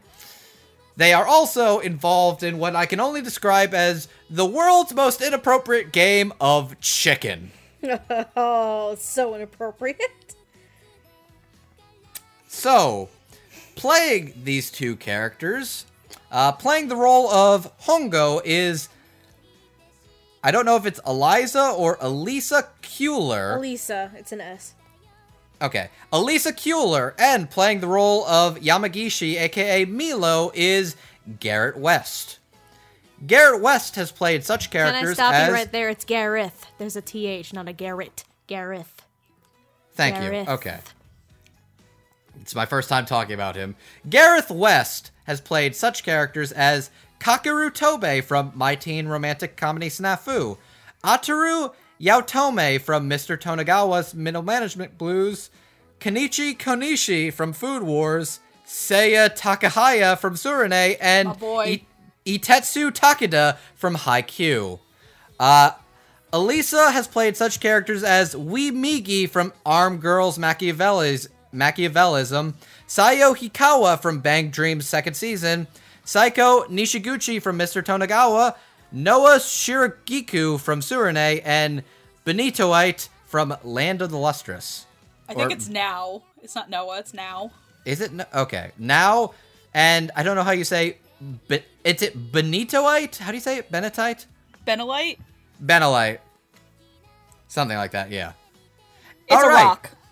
They're all rocks, yes. I just wasn't sure how to pronounce it. So, Jet, care to start us off? Okay, so I'll start with Alyssa Hongo. I'm not really familiar with any of her work outside of the stub, so for my first impression of her, I'm pretty happy with what I heard. Out of all 5 girls, Hongo definitely had the most distinct voice in Japanese, and I kind of had a hard time imagining how they were going to get someone to match that. But Alyssa definitely made it work. There's this weird kind of puffiness to her tone of voice. It's kind of similar to how Sonozaki sounds, but in a much more eccentric and kind of introverted way, which sort of matches the kind of character Hongo is. Hongo aspires to be a romance writer, despite not really being experienced with romance herself. And Alyssa plays Hongo with all the eccentricity and haughtiness you would kind of expect of an aspiring teen writer, as she tries to portray herself as being the most quiet and subdued member of the girls, while also kind of failing to hide a lot of her frustration with how her writing's going, and really failing to hide all her eggs when it comes to the topic of sex. This makes a lot of her interactions with Mr. Milo pretty interesting, to say the least. Because while she tries to make it seem like she has him by the balls and won't stop at nothing to get a rise out of him, the fact that he only ever sees her as a kid, no matter how awkward the situation gets, is something that kind of eats away at her. And it only kind of makes her feel even more awkward about herself, which Alyssa gets across really well in a lot of their interactions. It's certainly not a comfortable subject, but I mean, teens having crushes on adults is definitely not a foreign concept, that it's a thing that happens, so I appreciate that the show... There's a difference between having a crush from afar and having a crush from that close. Yeah, I'll talk about that when I talk about my thoughts. Don't worry, I'm done with this. I'm just saying that I'm glad the show treats her across sympathetically, while also making it clear that it wasn't going to work out the way she wanted. My only issue with Alyssa is that there were segments where I thought she could have promoted a little more, like the hotel room scene where Hongo tries to force herself on Mr. Milo. A couple of her line reads there were a little flatter than I would have liked. But on the whole, I thought Alyssa nailed Hongo more often than not, and I definitely hope this won't be the last I hear of her. And with that out the way, let's talk about Milo, because oh boy, Milo. So this is a character who gets introduced by meeting up with somebody he thought he was sexting online, only to try running like hell once he realizes it's one of his students, and things only get more awkward from there. Now, to say his relationship with Hongo is problematic is kind of an understatement, since he gets caught up with her whims pretty quickly, and plays along with her attempts to arouse him so long as they aren't noticeable enough to get the cops involved. By all means, this character should have been the kind of guy you'd want to put into the sun, but God started for some reason I could totally hate this guy. He's definitely very pompous, and like Hongo, he tries to act like the most mature person in the room, even when he really, really isn't. And Gareth does a good job with that, but for all the problems he gets himself into with Hongo, you can know that he does at least feel sorry for her, and that he hopes he can get her off his back without, totally wrecking her emotionally. Even so, the problem I have with this guy is that he's just way too passive in dealing with Hongo. Like, I don't care if he was blackmailing him, this guy is still supposed to be a teacher, and there was definitely a much better way to deal with things than just playing along with her antics. And he definitely should have let things get far enough for that whole hotel room scene to happen. That was just, yeah. Yep, and by the end of the show, I came to the conclusion that I don't think he's necessarily a bad person, per se. Since again, however awkwardly he handles things, he does at least kind of want to do the right thing. But he's definitely not a responsible person, and definitely not responsible enough to be a teacher. And as a pretty irresponsible guy myself, that's kind of saying a lot. That's why if I have any complaints about the ending, it's that he didn't at least lose his job after everything that happened. Like, I'm not saying he should have gone to prison, but he should have at least lost his job. I'm glad he at least got a little comeuppance by being held hostage for a while, but giving him a totally happy ending just kind of felt a little, seriously. Anyway, I know I talked a lot more about the character than I did Gareth's performance, but I thought that Gareth did a really good job with it. I'll admit I almost had the same problem with him that I had with Pedo Man, and that I thought he sounded maybe a little too young at first. But I don't think Mr. Mew was any older than his early 30s at best, so it kind of works out, and it wasn't nearly as off-putting. And I thought his actual performance was definitely solid enough that I got pretty used to it after a while. So, yeah, I rambled a little bit, but I thought both these performances were pretty good. Not gonna be the last time ramble happens on this, don't worry. You're good, man. Alright. Steph. Hi. Hi. Hi. So, Elisa and Gareth, huh? So, I'm actually gonna start with Gareth because there are some points, Jet, that you're making that I'm gonna kind of argue against. Because, okay, some of the points I will agree with you on this. Mr. Milo probably should have lost his job by the end of this, but it seems like his excursion with Hongo didn't fully come out into the truth, so I guess he gets away with it. But I feel like you are right in that he should have stopped this long ago. He should have stopped this from getting us this far so fucking long ago. But anyway, Gareth West is playing another teacher, first of all. He's playing another teacher, first of all, which is very entertaining after what I know of with Haikyuu and the teacher he plays there. But oh boy, is Yamagishi very different. Very. Compared to good, sweet volleyball advisor teacher. Oh boy. I did not expect this kind of turn from this kind of, with this character, and not with Gareth West, because a lot of the characters I associate Gareth West with currently are like kind of fun, peppy, like innocent kind of guys, but now we have Yamagishi. Oh god.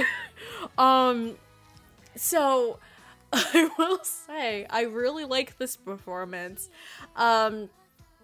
And I will say that there were moments that Gareth with his portrayal of Yamagishi, it did make me uncomfortable. In the good way. Because that's the whole point.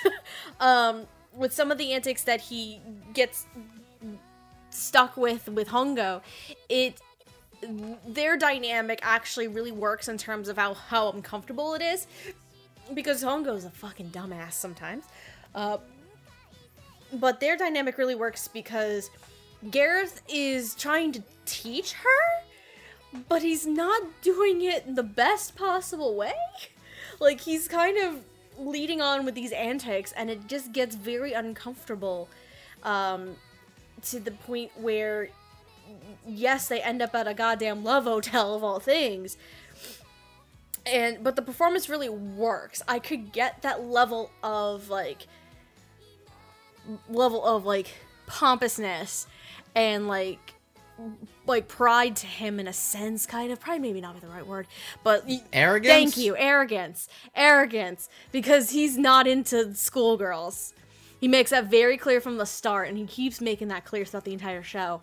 But what I will also say with Gareth is, with the incident at the Love Hotel, what I also really loved about his performance is that how he was able to soften up, because he realizes that all he is actually is just a coward. Like, he's not, of course he's not into, like, high school girls because that's fucking illegal. He knows that. But at the same time, he's also, like, a coward. He doesn't know how to handle certain things in some cases. And, like, after that incident, he kind of softens up a little bit. And I appreciate that very much. Though granted, him being fucking tied up and held hostage by the girls is the greatest shit in the world right now. I did not expect this to be a thing, mind you. I went to the end of episode 11 like, what the actual fuck is happening? Kazuka, she literally tries to Vulcan chop him. It's great. But yeah, I think... Hiya! It was great. But I really do like Gareth West's performance of Mr. Milo. Because this is the good kind of uncomfortable that I think really works. This is the level of uncomfortable that this show needed, and he gave with that performance. So, kudos to you. You are still a fucking sweet-sounding person. But what the fuck? As for Elisa, what did I write for Elisa exactly? So Elisa is a very different voice compared to the other four girls.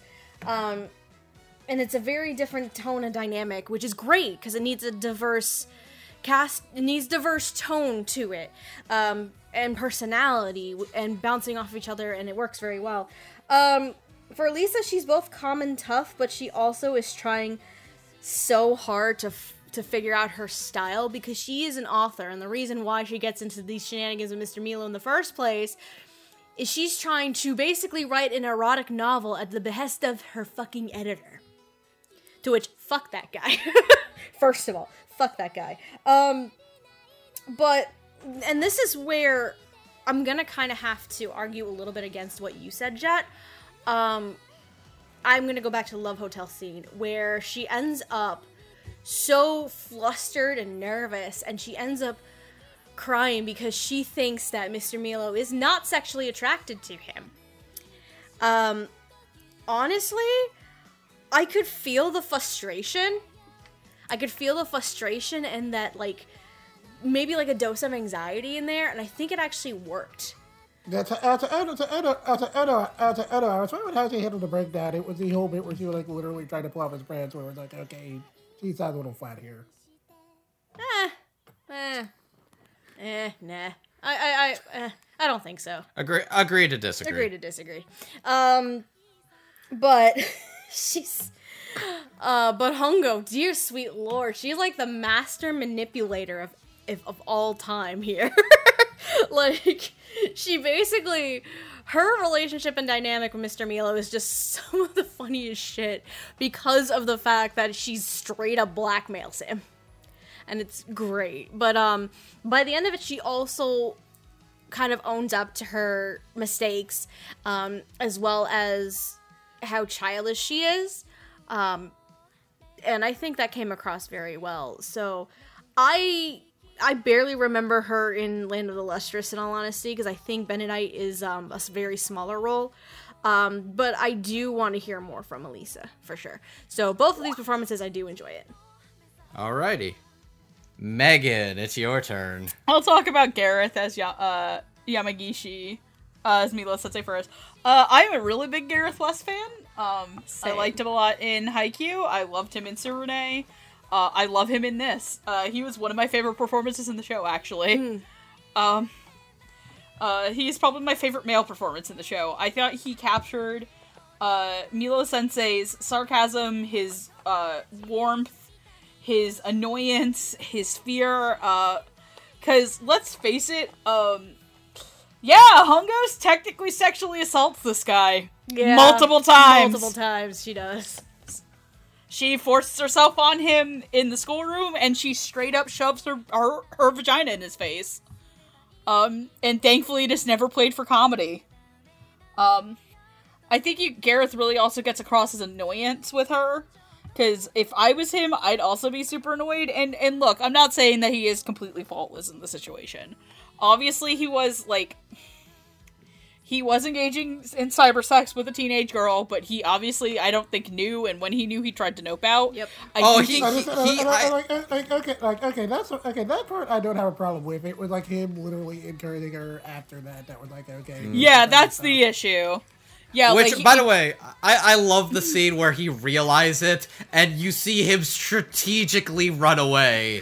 He gets the fuck out of there. He's like, I'm He out. literally He waits for the crossing thing to just slightly change, and then bolts. Like, that's strategy. Like, he's good. That man could escape. That man could escape child payment in New York City. Oh my Okay, god. I was not expecting that. Wow. That man can outrun the Law and Order. Bum bum bum bum bum bum bum. In a criminal justice Peace out. system. In the anime justice system, the sides are represented by two opposing yet equally siding sides. Ace Attorney. Bwomp womp. Someone needs to edit the Ace Attorney anime into like a fucking Law and Order opening. Oh my god. I'd be shocked if that doesn't already exist. Oh, if it doesn't, somebody please do it. But no, like obviously, this character Milo is not a blameless person. He obviously encourages her. I think he like encourages her to wear a thong. Yes. At one point, and like the idea of eroticism, but like, stop laughing at that. No. It does exist. What? Ace Attorney Law and Order intro. It exists. I knew it. Thank you. You're welcome. That's why I was laughing. Sorry. No, and I think to me, one of the lines I really like delivered the most is when Hongo does have him in the 69 and she pulls down his pants and you just hear him go, Hongo, no! And he doesn't have an erection and it's like, it's not me, it's you. And he kind of dads her and Hongo's crying and he gives her the hug. Mm-hmm. But also, I do like a lot of his, like, really funny retorts, because Gareth has a really good sense of delivering, like, really funny jab backs. He's like, sassy. He's a sassy little bitch. And then Elisa as Hongo. There are parts of... Okay, I know this is probably the Japanese, too, but sometimes, like, I could not believe that Hongo had a high school girl's voice. I think she sounded a little too old. But I also think that that's also okay in this sense because Hongo's trying to act older than she is. And I think from what I heard in the sub, Hongo also had a very similar, distinct older voice. She's got a pretty deep voice, yeah. So I do think there are times where she has a flat delivery, and she was not who she was one of the people I wasn't sold on at the very beginning of the show. But she really did grow into Hongo, and when Hongo bites off more than she can chew, when she goes to Love Hotel, when she's just like, oh, come on, and you, like, hear her freaking out as she looks over the phone of, like, trying to have techniques to, like, get him aroused, or, 10 techniques to blow his mind and his penis. God damn it.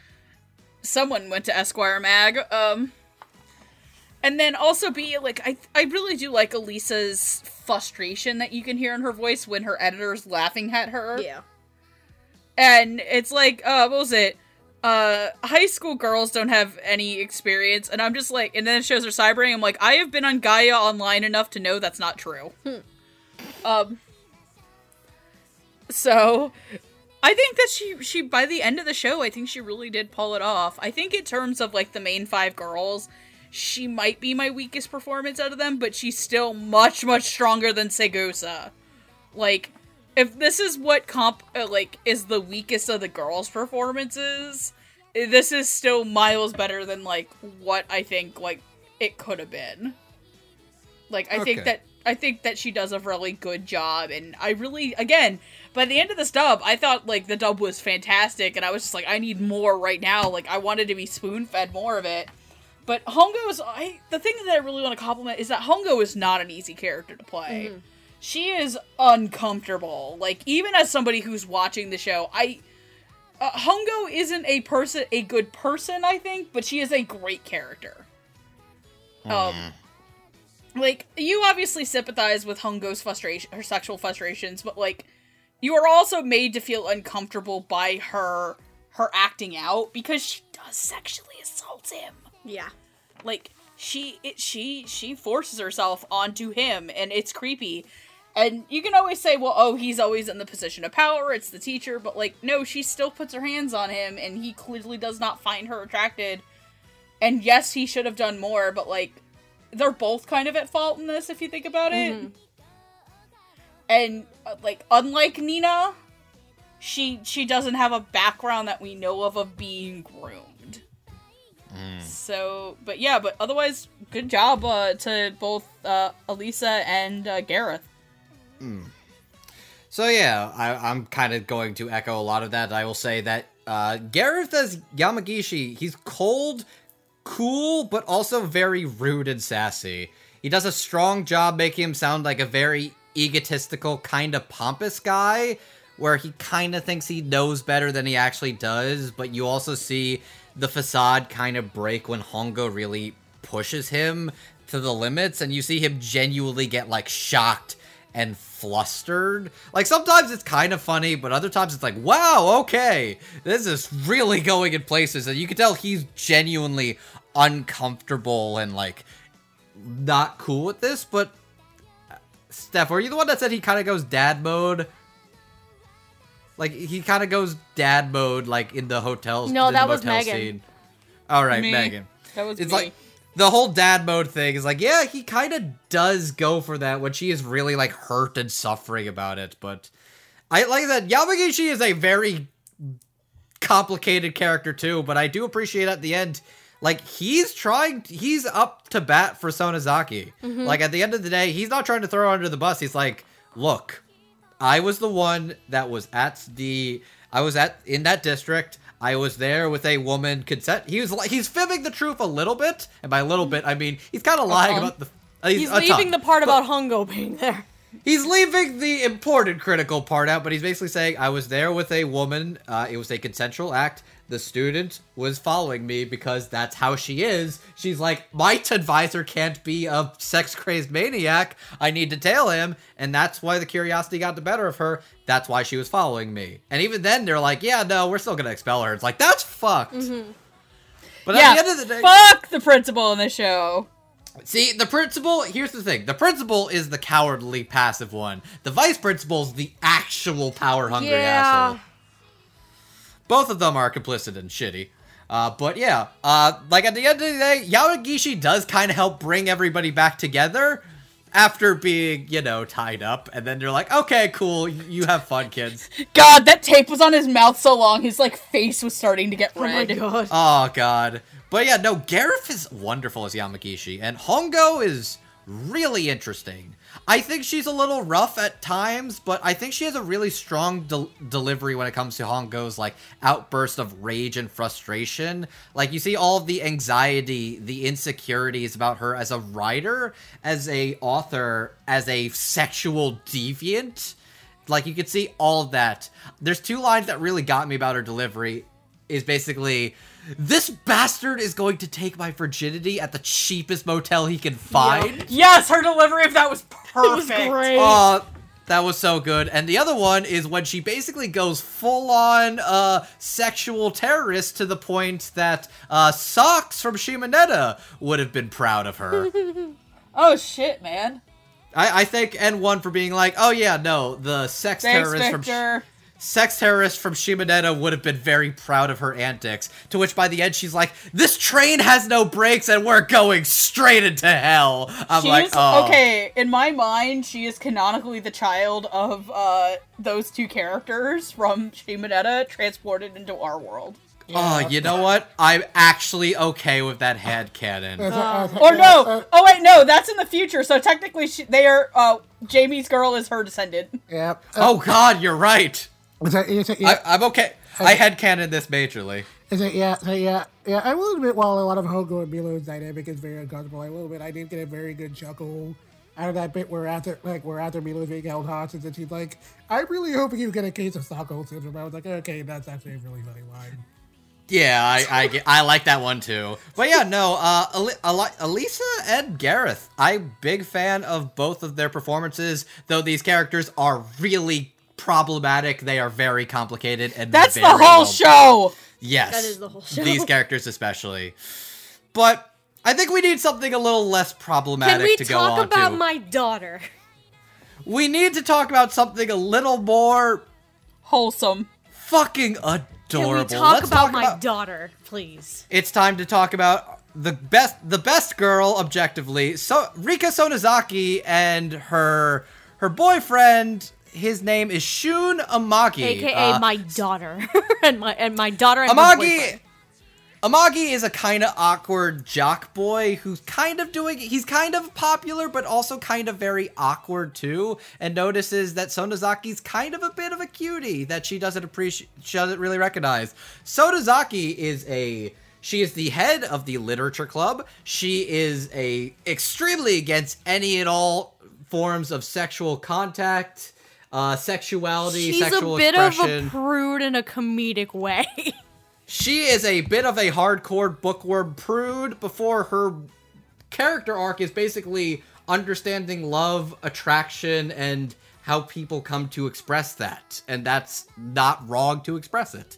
And these two eventually find each other. And oh my god, they're the fucking cutest thing in the world. I'm just going to talk about who plays them. Starting off, playing Shun Amagi is Gabriel Rigojo, and playing Rika Sonozaki is Avery Smithhart. So Gabriel Rigojo has played such characters as Kufa Vampire from Assassin's Pride, Takeshi. Why are we talking about Assassin's Pride right now? You'll never get over that fucking name! His name is Kufa Vampire from Assassin's Pride. God damn it. My name is Ebony Darkness Dementia Way. Hold on to that thought for a second, Megan, because he's also Takeshi Makimura from Devil's Line. He's Nobukatsu Oda from Nobunaga the Fool, Ryohei Yamanouchi from Tsurune, and of course, Alba from Dramatical Murder. Oh, there it is. There it is. Never let him live it down. There I'm fucking gonna is. meet that man one day and get him to sign my copy and look him dead in the fucking eyes. You have fun with that. But you know who also has fun? Avery Smithhart, who has played such characters as Rika Seo from Tsurune, Anji from Princess Principal, Alexandra Marguerite from Tada Never Falls in Love, aka Alex, Cinnabar from Land of the Lustrous, and Hanabi Yasuryoka from Scum's Wish. And before you ask, N1, yes, I'm going to watch it. She signed my copy. I'm obligated to someday. Oh, man. Before I go on and hand this off to Jet, all I'm going to say is I don't think there is a arc in the show that is more satisfying to watch the progression of than the 50-page paper. The gradual build-up of that arc is literally like one of the cutest and sweetest things in the show. I'm sorry. Okay. I'll save it for when it's my turn. I don't want to hold All right. I just had to start up with the 50-page paper. So, Jet, give me your 50-page paper on these two. Okay. So I'll start with Gabriel Rigojo, since out of all the prominent characters of the show, Shun kind of left the smallest impression on me. He's a very sweet boy who does his best to please Sonozaki, and he's always very honest with her, which is nice. And while I did think he sounded maybe a little rough in the beginning, I thought that Gabriel did a good job of making him sound very sweet and very understanding. Sadly, that's kind of all there really is to the character until, like, maybe the very last episode where he reveals to Sonozaki that he's a little more experienced with the lady that he lets on. And Gabriel definitely made his very flustered reaction to him trying to play that whole thing off very funny. So it was like, So that's why it's like, oh yeah, I've totally touched boobs before. It's like, wait, what? I've been to first base. I touched a boob. But yeah, but again, that whole thing was pretty funny. But again, he's just kind of there as the perfect, nice boyfriend. But you know, given how messy a lot of the other relationships in this show are, we definitely needed one of those. So I can't really complain, and it was very nice.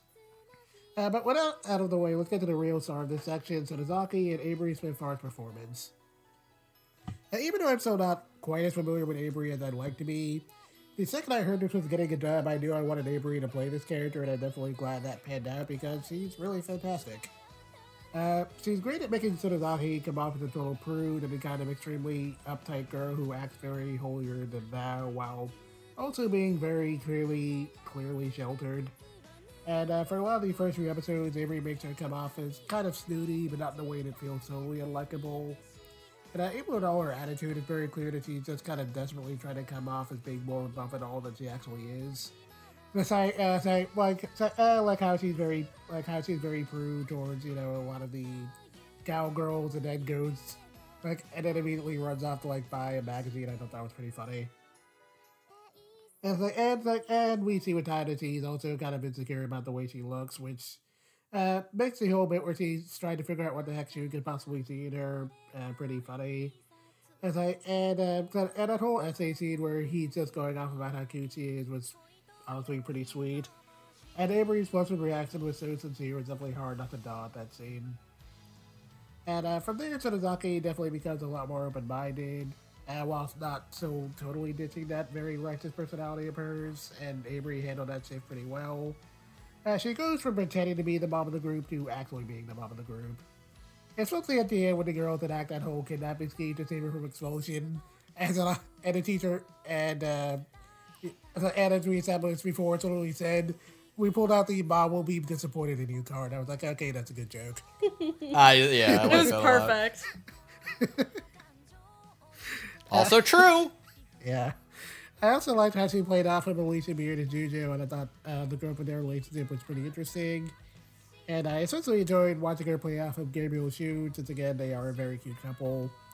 Both performances were good, Sonozaki is the best girl, and that's kind of all I have to say. Stephanie, yes, it is time to talk about your daughter. Okay, good. Because I love my daughter very much. But first I'm going to talk about Amagi and Gabriel Vergojo. So remember how I was saying earlier when I was talking about Segusa that we've had similar comments of being very critical of performances and actors in the past that have wowed us eventually? Granted, this came up more in Suriname, but hello again. Hello again, Gabriel Vergojo. You cease to amaze me right now at how much you've grown as a voice actor, and I honestly really appreciate that. Because Amagi is such a dork. Amagi is a sweet little dork, and I love him so much. He plays off of Avery so well. He plays off of Avery so well, and Avery's, prudeness and her idea of what love and relationships is before and trying to figure out who she is and why people are like this and things like that, and he just comes forward, he's like, you're cute, this is why I like you, you're very cute. And oh my god, Andrew can attest to this. When we watched the essay scene, because mind you, we watched it twice. Once when we were first going through the show, and then I think we were... I want to rewatch it again because I want to get that scene again. Yeah, because we hadn't watched it together in a couple weeks, and he wanted to rewatch that part again. He can attest to this. I was so excited and so giddy at the whole thing. I was just like, oh my god, my daughter has a boyfriend now. It was kind of amusing. But My baby girl's all grown up. my baby girl's all grown up. Oh my god. But no, this is why I really want to push that even though I'm very critical of voice actors and performances that are not that fantastic, there are actors who can grow as an actor the more they do different roles, and Gabriel is one of those voices, because sweet lord, when we talked about Veronica Murda, holy shit. 5 years ago it was a dark fucking time. But no, I really enjoyed Amagi's, like, sweet, not kind nature. And I think another point that I really was sold on, outside of the 50-page essay, was when Amagi and Sonozaki followed Mr. Milo and Hongo, and they're just out there in the streets of the hotel district. And Amagi's just like, I don't want to be here right now because I want to make sure that you're not put in a very bad position. Can we please go? Like, he was very, very caring and protective of her. And it was just the sweetest thing in the whole world, in my heart. My heart was just like, oh my god, my children. And it turns out she probably should have listened to him. Yeah. She should have, yeah. Yep. No kidding. And then, so yeah, Gabriel as Amagi, like, sweet vanilla. I like me my vanilla boys, and this is, of course, a vanilla boy. I love him dearly. He's a very vanilla boy, vanilla. but it's a tasty vanilla. It's a delicious vanilla. Now my daughter. While Jet referred to transitioning into this as, now let's talk about the star of the section, I'm gonna refer to this as, let's talk about the star of this goddamn show. 'Cause Avery is my favorite performance of the whole show, bar none. Like, because Sonozaki has so much energy to her. It is insane. Like, from the start, I'm just like, oh my god, this girl is so like energetic and is such a prude. At the same time, I'm like, I like you. You're adorable. But then the more I keep watching it with Andrew, and then eventually I'm like, Andrew, this is my daughter now. Sonozaki is my child now. He's like, okay. No objections there. No objections. And, like, I think what I really loved is the amount of energy, the amount of compassion, the amount of this character arc in general, growth and empathy that Sonozaki has to portray, and I think Avery just is phenomenal with it. Like, I'm used to Avery being like the stoic characters, like Alex in Tada, and fuck was she in Land of Lustrous again? Cinnabar. Thank you, Cinnabar. Cinnabar. Like, I'm used to those characters. I am not used to energetic, almost near spazzy levels of Avery. I'm not used to that. And I loved every goddamn second of it. Like, while Sonozaki's character arc is the most vanilla of the main 5 characters, is the most vanilla, it is by far the sweetest. And I loved every second that Avery was on screen and just so energetic, and yet also very soft and compassionate at the same time. So I loved it. I'd argue that a little bit. I'll go more into this in my section, but I just want to say I think her relationship is the most sweet vanilla. I'm not sure I'd agree that her character arc is the most vanilla, because I have thoughts about her particular arc too. Well, agree to disagree. Okay, it's vanilla in a sense in that it's not as dark, but I think it's still as important, though. Agree to disagree. But yeah, Avery Okay. for me is the goddamn star of the show, bar none.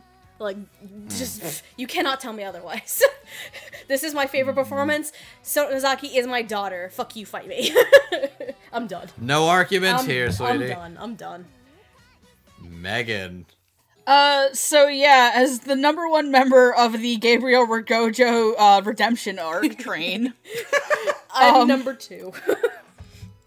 because let's be real, I kind of wrote him off like I once wrote off Garrett Storms, and now Garrett Storms is one of my favorite voice actors. So who's to say?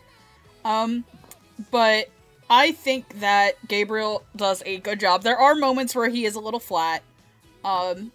There's maybe 1 or 2 deliveries that weren't as sharp as I think they could have been, but hey, who's to complain? He gets across the sweet-natured and lovable kind of dumb jock voice. He never sounds stupid. Like, he doesn't sound, like, overly stupid or anything. I think he's absolutely sweet and adorable, and I was rooting for him. And God, he's such a good boy when he's just like, okay, his reaction to when Sonozaki says yes, and he just runs off and goes, yeah!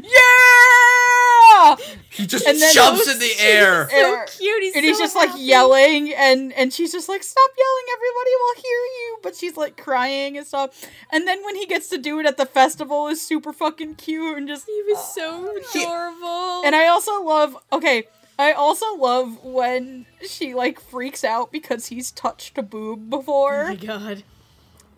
And you're just rooting for these two dumb motherfuckers so hard. Yep.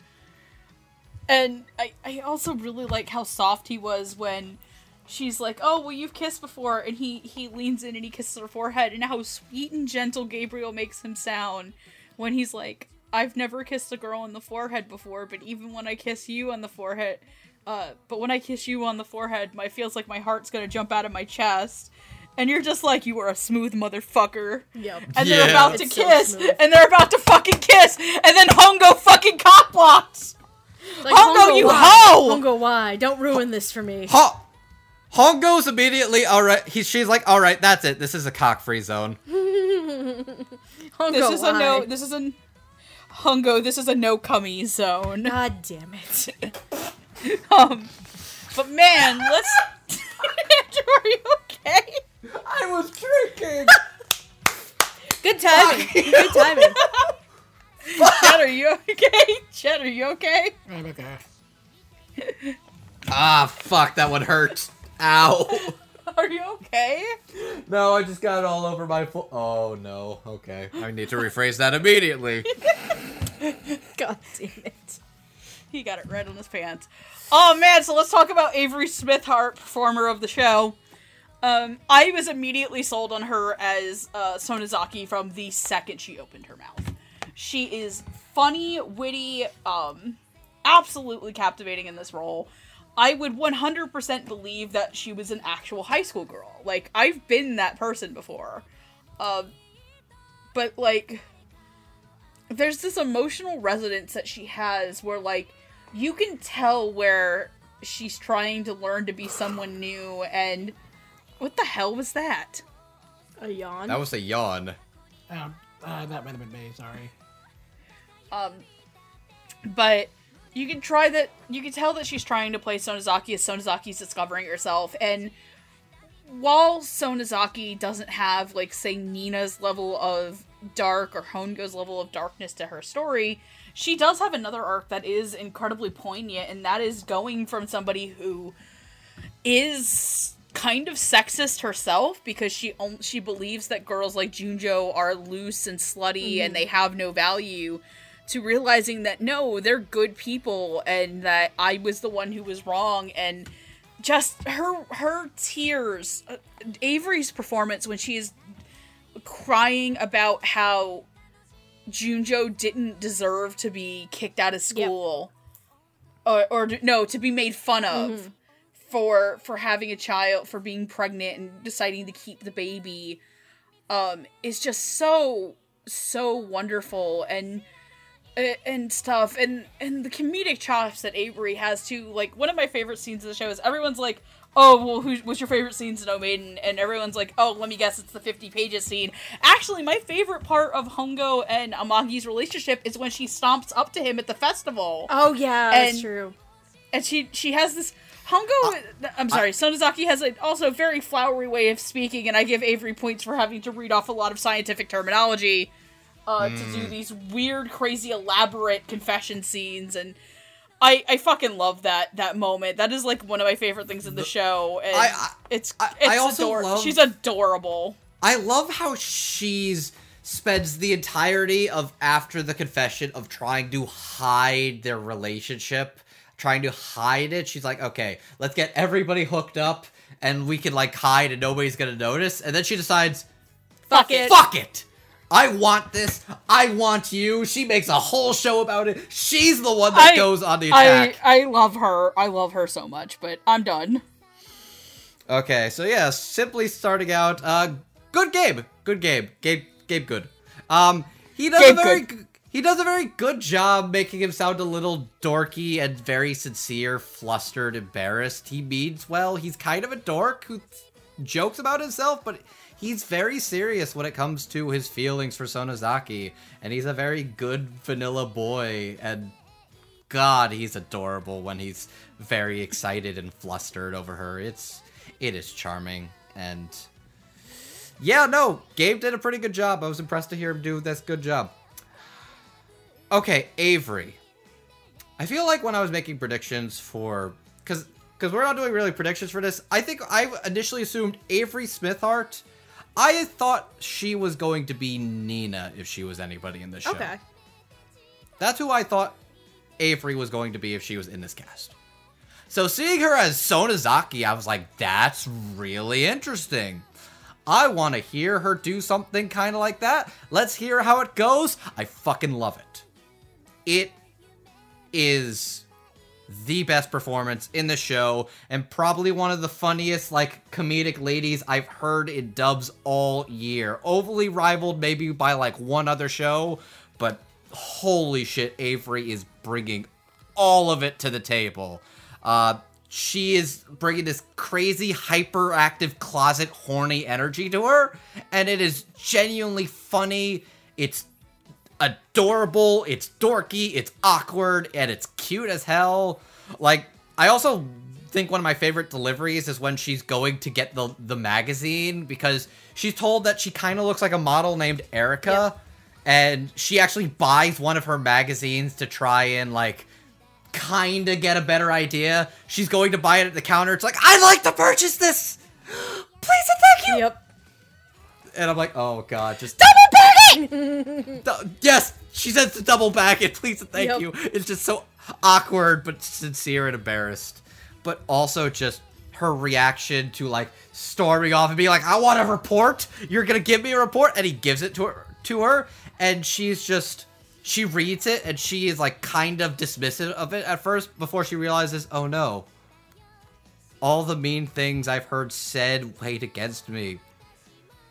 They're getting swept Yep. away in a sea of cute, Yep. and it's It was so sweet.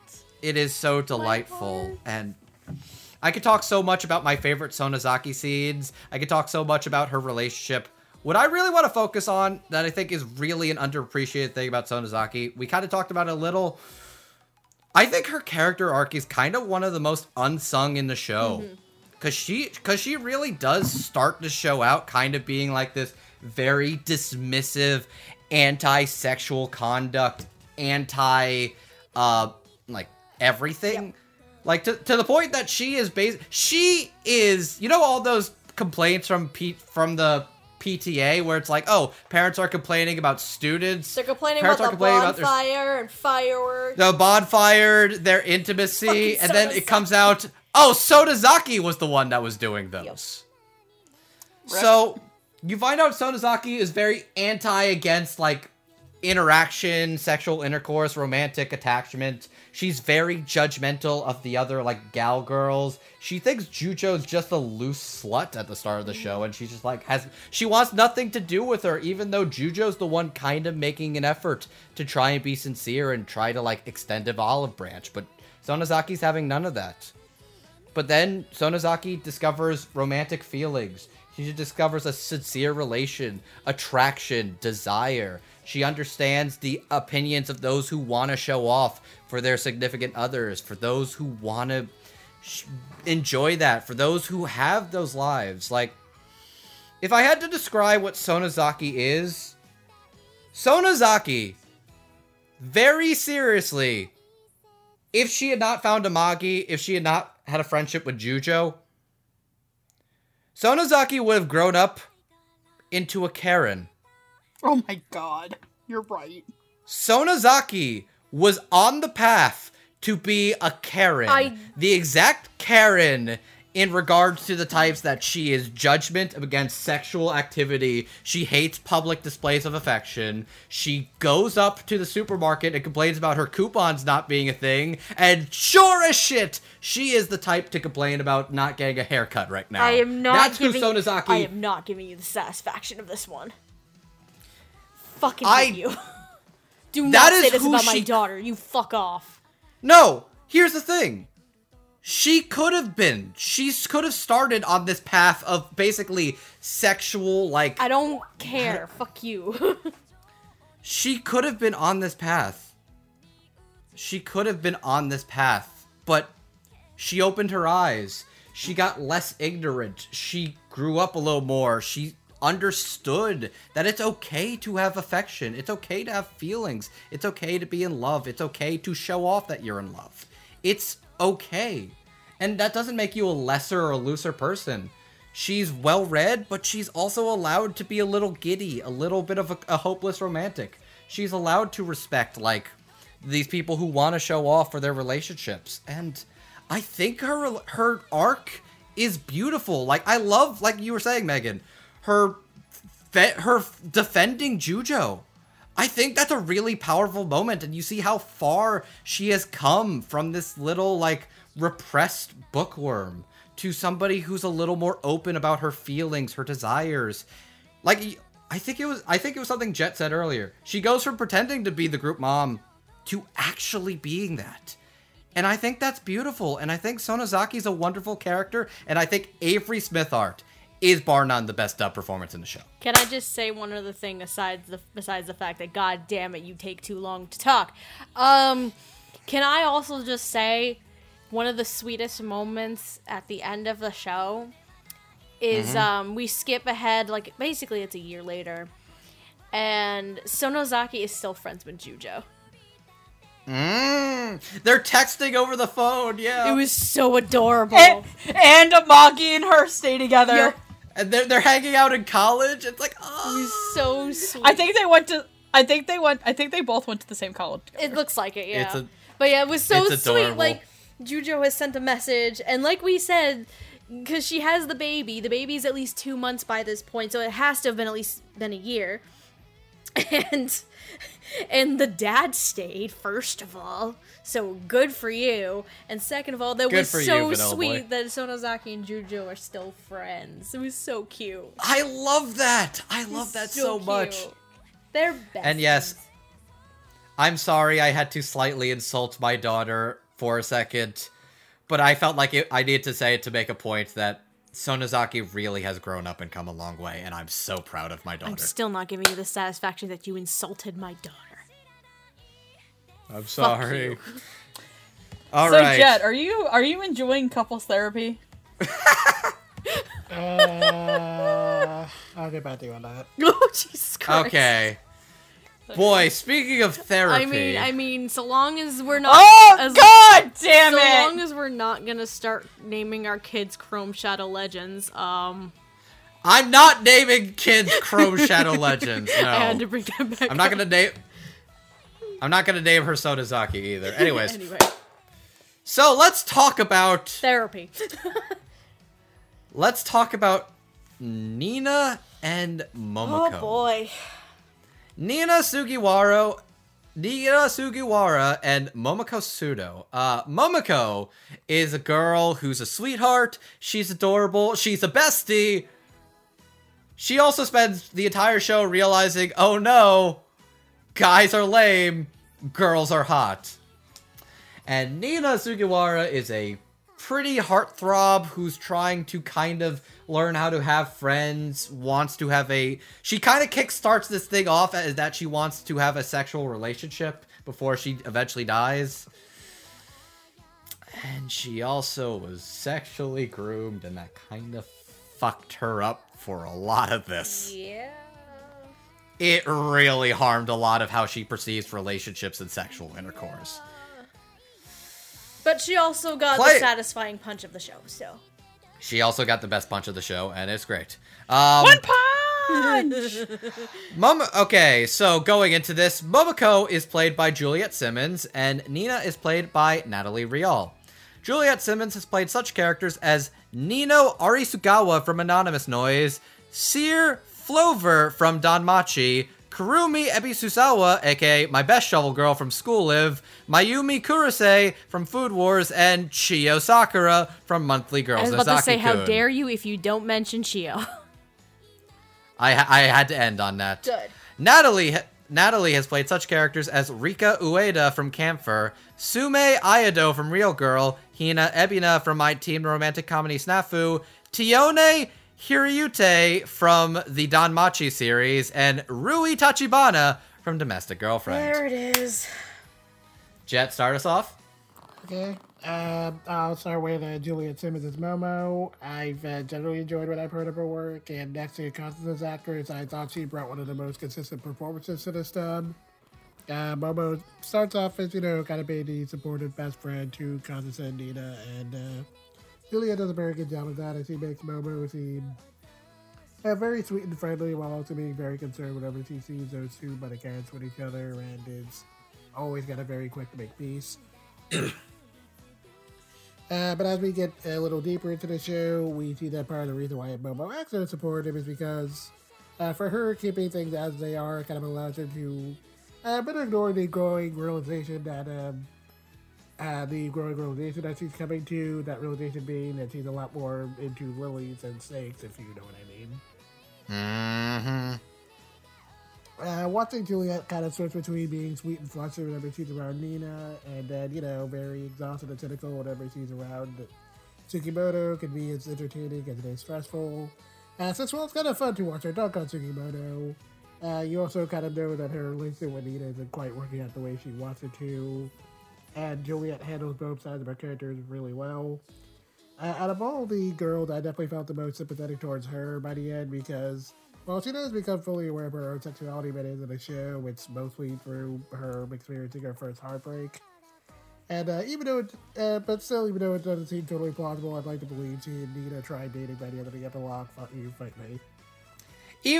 Here's what it is. Even if that doesn't, I'm okay with that too. Even if that didn't work out in the long run, I get the feeling that Momo's eventually gonna get a really cute office lady who's kind of a loud, messy drunk, but is very good and gives good cuddles. And yes, I'm writing Momo her own dojin. She fucking deserves it. I'm okay with that. And speaking of Nina, I guess I should talk about her, because oh boy, is there a lot going on with this character.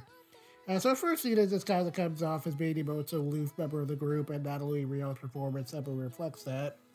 As she kind of sees that she's on a whole other plane of existence for the other girls, and has this really kind of weird air of mystery about her. While at the same time being seemingly supportive of Kazusa and Izumi's budding relationship, as she kind of does her best to act like she's the most mature member of the group by helping to put the two of them together.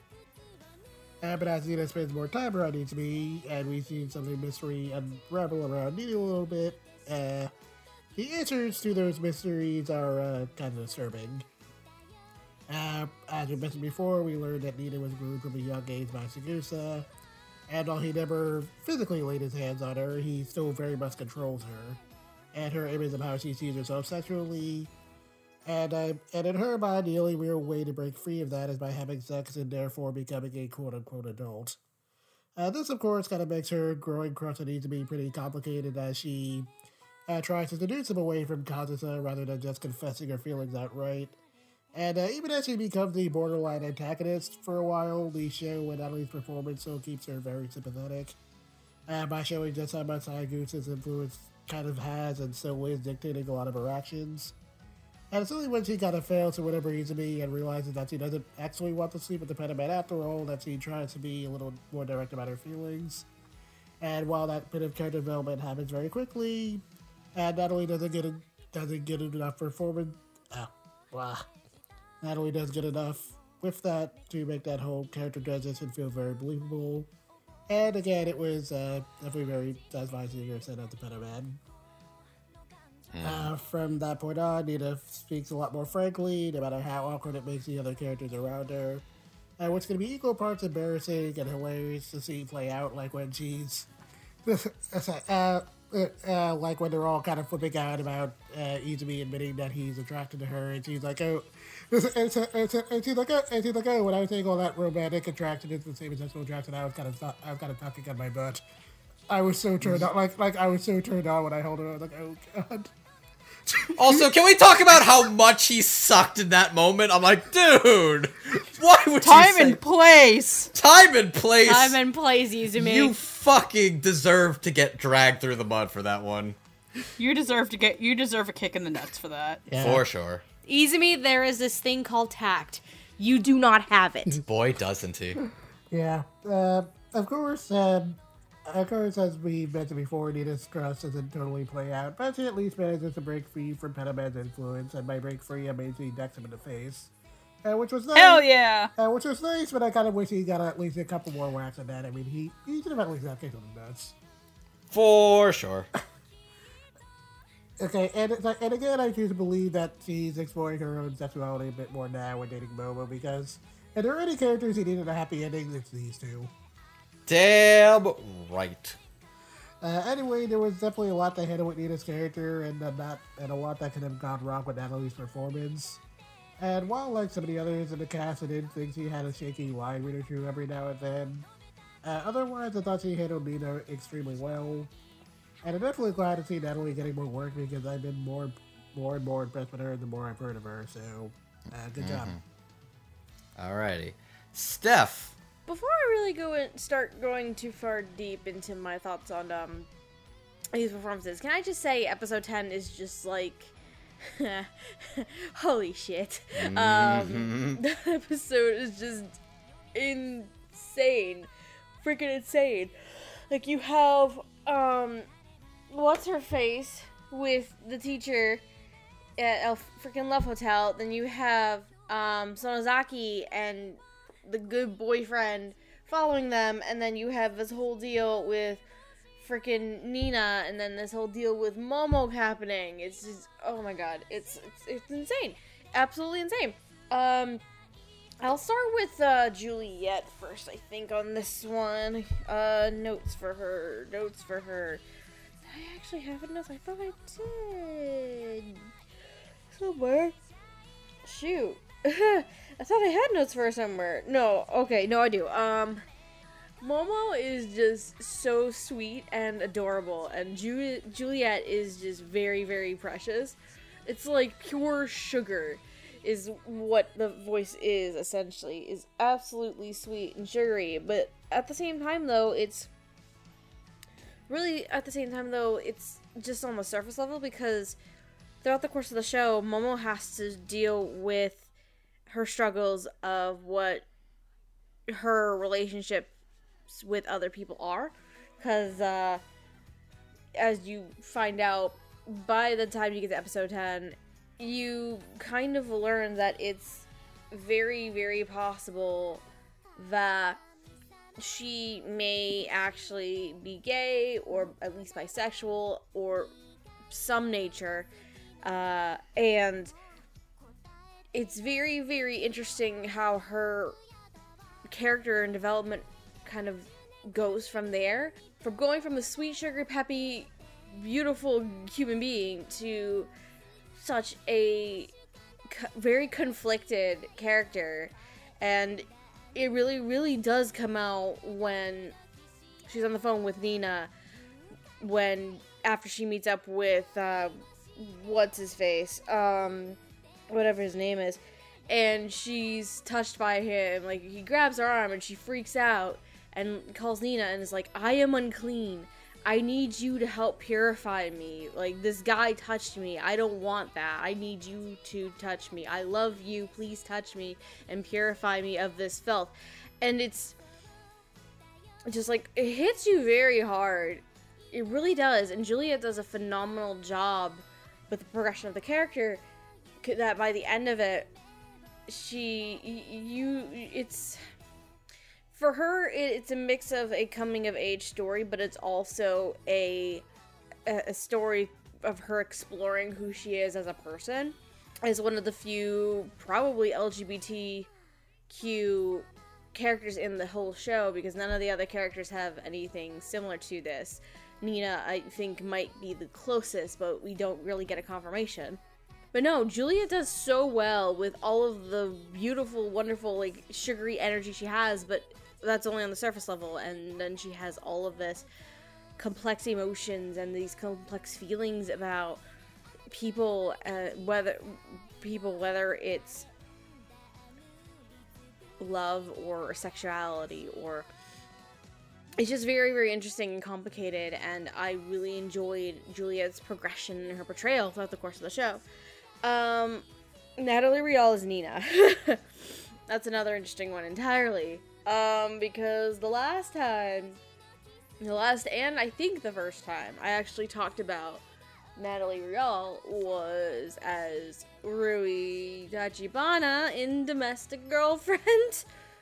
And well, that show is a hot dumpster fire, a trash dumpster fire that I still debate if I enjoy or not.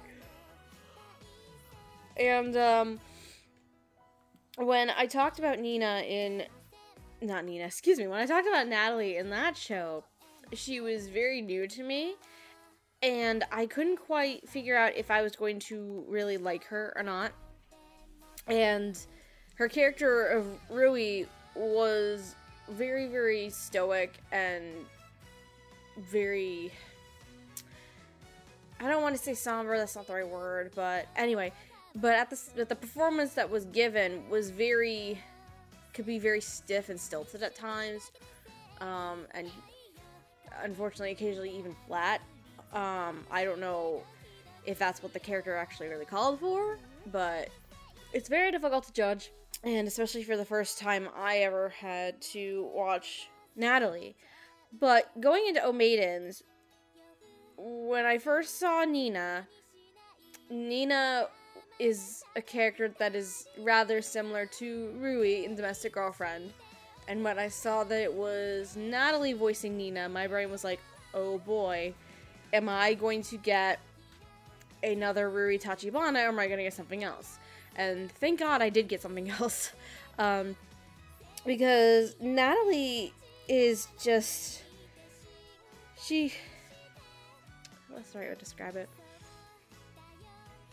Natalie does give Nina similar personalities and quirks to Rui. However, again, that's all a surface level thing. Because as the show goes on, Nina has her own self-consciousness and her own worries, and she degrades herself so much because of how she was brought up with the theater troupe and Mr. Segusa, who's a fucking horrible person, where you just feel for this girl because she's just, in a way, she's just mentally and psychologically abused to the point where she believes in one thing when it's a completely different thing entirely. She believes that she's only good for her looks, and her looks are only good as a young, fair maiden. And the second that she grows up, that's gonna go away. But that's not the case, and that's something that Natalie, I think, portrays very, very well, where she has to come to terms with these facts, and the fact that she is loved for more than just her looks, and it's for her personality, and just she's a great human being. And I do really like Natalie's portrayal of Nina. Before this, it gives her a lot more depth, it gives her a lot more complexity, and it just really blew me away. There were such fun moments with Nina, though there were also points where I wanted to punch Nina in the face. The incident on the train with Satoshi? I might have the wrong character. The lead guy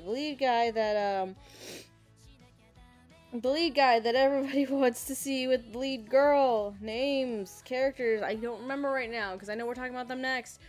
But anyway, I really like Natalie's performance. It gives so much complexity and depth, and you just really feel for this person. It's Nina as a character, and Natalie's performance of her is a big step up from when I heard her in Domestic Girlfriend, and I just loved every second of it. So I think both of these performances are wonderful and fantastic, and just give you so much complexity and so much more than the sum of the parts, and it's fantastic to me. But bottom line, if you want to watch a dumpster fire, go watch Domestic Girlfriend. Otherwise, don't. Domestic Girlfriend's just a flaming pile of trash. So if you love your flaming piles of trash, go and watch Domestic Girlfriend. Otherwise, if you want sweet, wholesome, coming-of-age stuff, please watch Oh Maidens.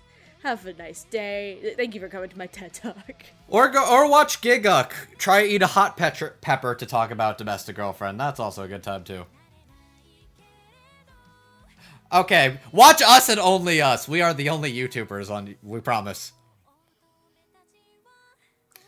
Cartoon Cypher can stay, and so can Arcana and Professor Otaku. Everybody else, bye. Everybody else, bye. Bye. Yeah, okay. Shit. I like that. I like this circle, Megan. I like the circle. Best circle. Our circle. Yes. Yes. Julieta's Momo is adorable. I really like Momo, probably because I'm also the bisexual in our group. I am attracted to women and men. And there are times I look at dudes nowadays and go, why the fuck are we interested in your equipment? But one of the things I really want to compliment her is that she does sound youthful and cheery and adorable, and she gets the drama across, but when she gets pissed, it sounds so believable of a girl who's just fed up. Like when she's like, stop calling me Momokins, and Yep. her heartbreak of like, I want to be purified. It's like, girl, you are gay. You are a lesbian. And I think that she gets that across so well of being kind of like, she does the cutesy thing without being the super high-pitched moe girl voice. Yeah. Yeah. Which is really good because like the whole besties type voice is really hard to nail in a show that you need exaggeration, but you don't need to be like panty and stocking comedy. Or like, no, what's a better way to do this? You need to be cute, but you don't need to be like Nekopara fake cutesy.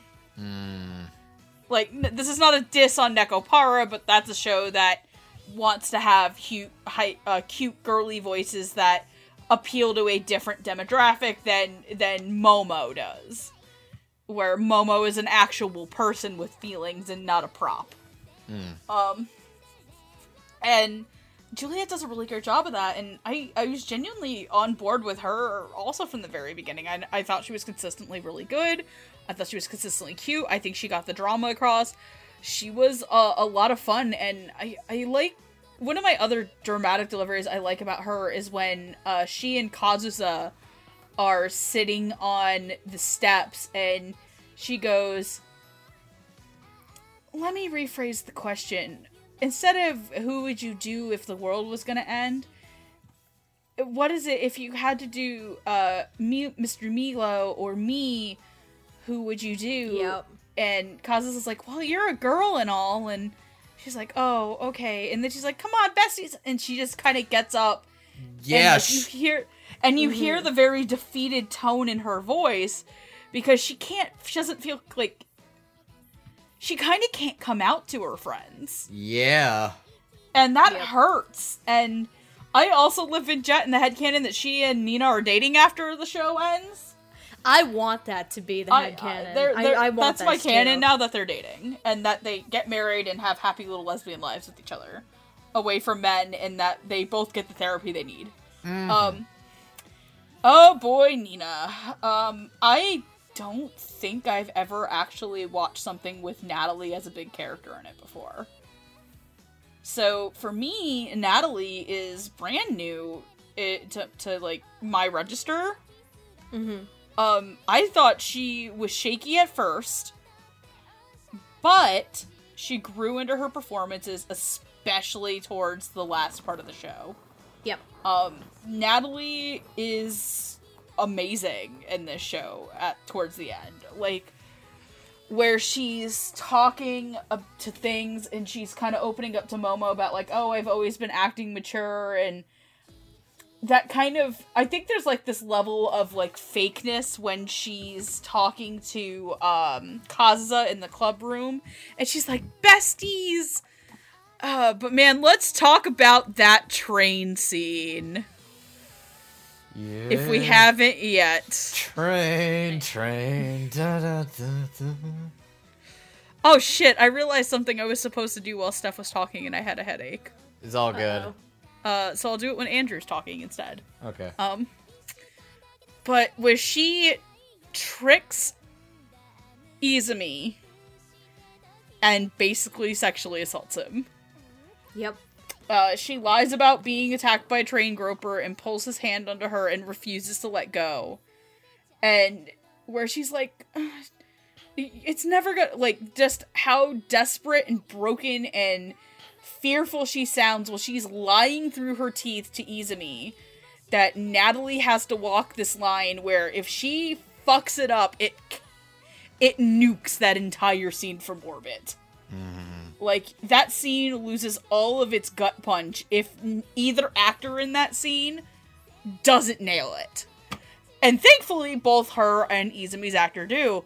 But the delivery of the line where she's like, it's never gonna work out, and then as he's leaving and getting on the train, just the biting, purposely hurtful dagger of, you are rock hard. Like, Yep. but you were so hard. So hard. It's like, oh. No, I think she says, but you are rock hard. I don't think she said rock hard, but No, she said you were really hard. Yeah, you're really hard. And he just gets on the train and the door closes, and her delivery of that line, which is so fucked, by the way. It is. It is such a fucked line. Because that's a line that, like, a predator uses to excuse why he's done that. Because, oh, well, you really wanted it because you were aroused. Yeah. And God knows if it, like, she says Saragusa hasn't touched her, but there's a chance that he said something like that to her. Oh, totally.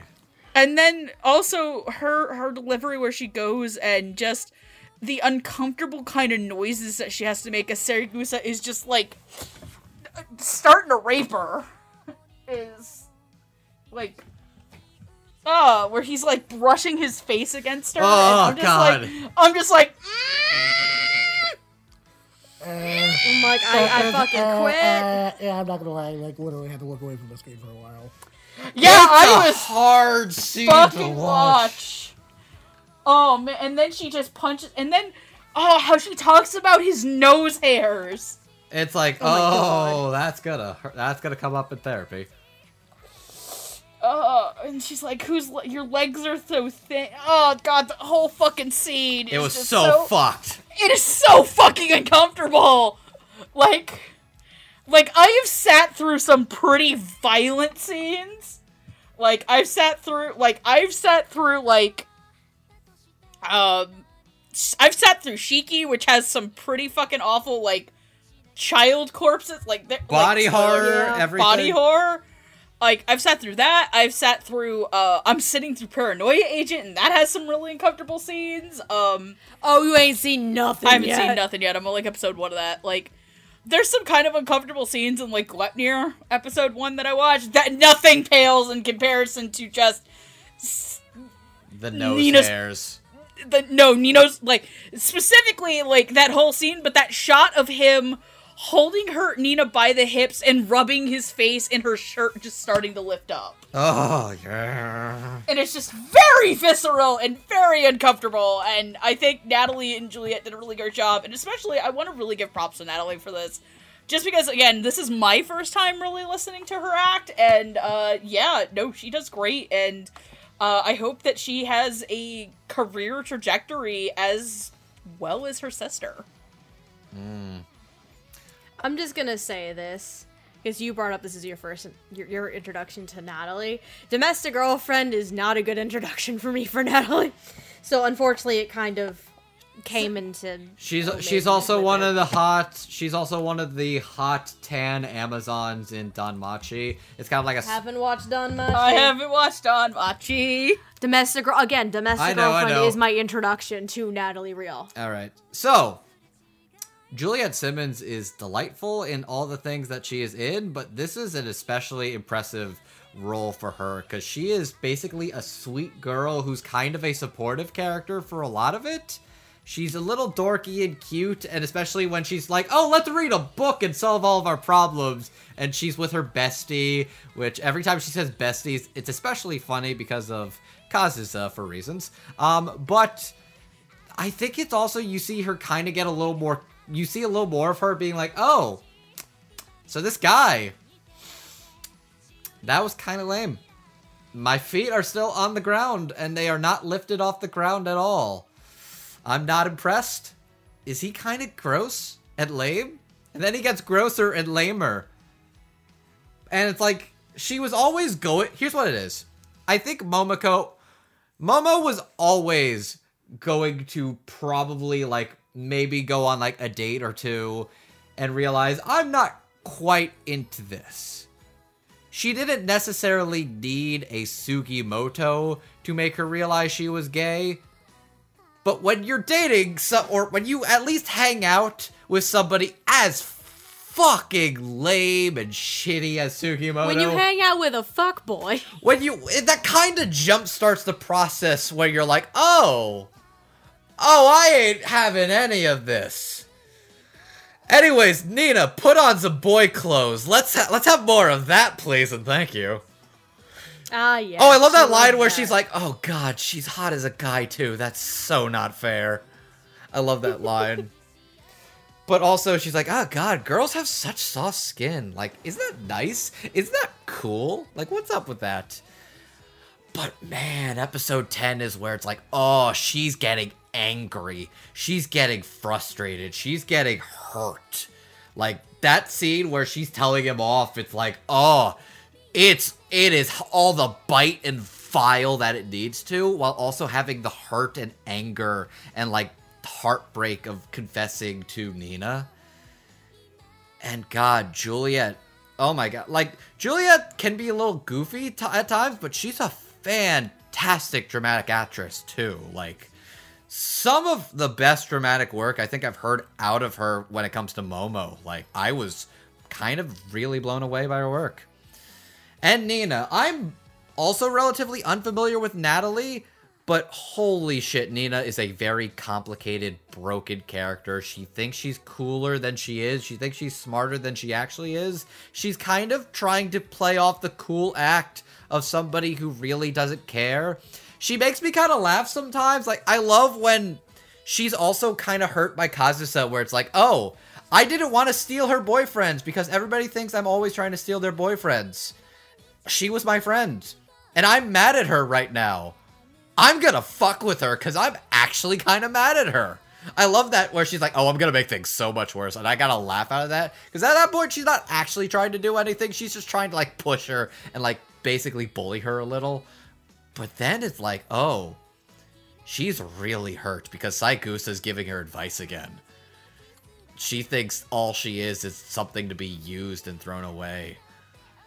And god, the scene with her with Izumi on the train, it's like, oh man, she is going very aggressive. She's going very predatory. It is hard to watch, and the bite, the vile in her tone of voice, it's so disgusting. It's so disheartening when she's grabbing him.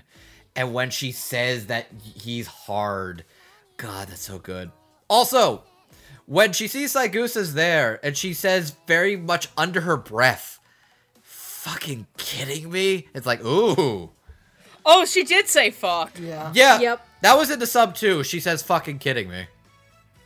She does say fuck. Which is weird, because sometimes Hell yeah, Nina. But also, it's like, I like how she's honest, and when she's kind of talking to Momo, it's like, hey, what do I usually do right now? I usually kind of blow you off and sound like smarter than I think I am, and pretend I know what I'm talking about. What do you think I'd say now? Because I don't know. And also when she's kind of like, when Izumi says she's attracted to him sexually, it's like, oh, yeah, I was kind of spouting off bullshit to sound really sharp. Like, when Nina's honest, it's actually kind of delightful.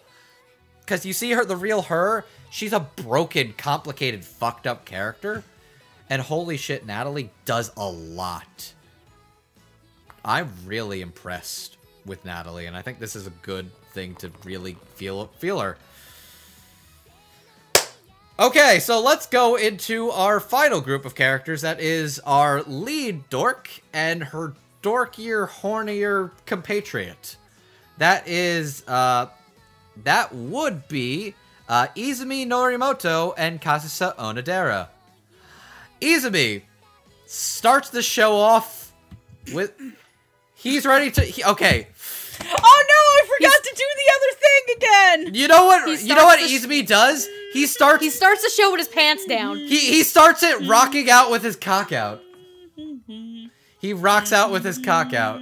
That's how he starts. I'm so mad at myself because I promised before recording that I was gonna do this because of something that Steph said about Nina. What? Which was, we were joking that I was supposed to start humming the School Days song. the da da da Because you said, oh fuck, is this going School Days? Okay, for context, so I was watching episode 10, and that scene where Nina and Izumi are off the train, and they're talking to each other about the whole interaction on the train, and Nina's like, I mean, Kazusa doesn't know how to do things. Like, if you want, you can test those things on me. And I'm like, I'm having instant School Days moments, flashbacks right now. I'm like, I go into our little chat and I'm like, I swear to fucking God, if this goes the route of School Days right now. And they're like, no, it doesn't. I'm like, it I swear doesn't. to fucking God. Thank God it doesn't. I had flashbacks to School Days all of a sudden. I'm I like, think my little no. response was no one gets shared to the show. Nope. But There's some people that deserve to, but they don't. What the fuck is that? Okay, I don't know who that was. I thought that's very appropriately timed. That was... It's not me. Fuck. It's Megan. Megan, what are you doing? Hold on. Okay. Oh, wait, hold on, actually. God damn it. Keep going, bitch! Alright, so now it's time to talk... I'm just gonna go to Japan's this. criminal justice system. The people who represent Okay. separate but Okay. incredibly bizarre public I'm putting the brakes on this right the fuck now. okay, It is... We need to move on. Okay, we should stop by first of the grounds that like this might get us copyright blocked, so let's not. I'm also that outside of the time thing, copyright is kind of a thing. But yes, one of the iconic things in the show is basically Kazusa, who has kind of a childhood crush friendship with this guy next door. She walks in on him masturbating to porn where somebody's getting railed on a train while listening to the song. No, it was a bus. It was a bus.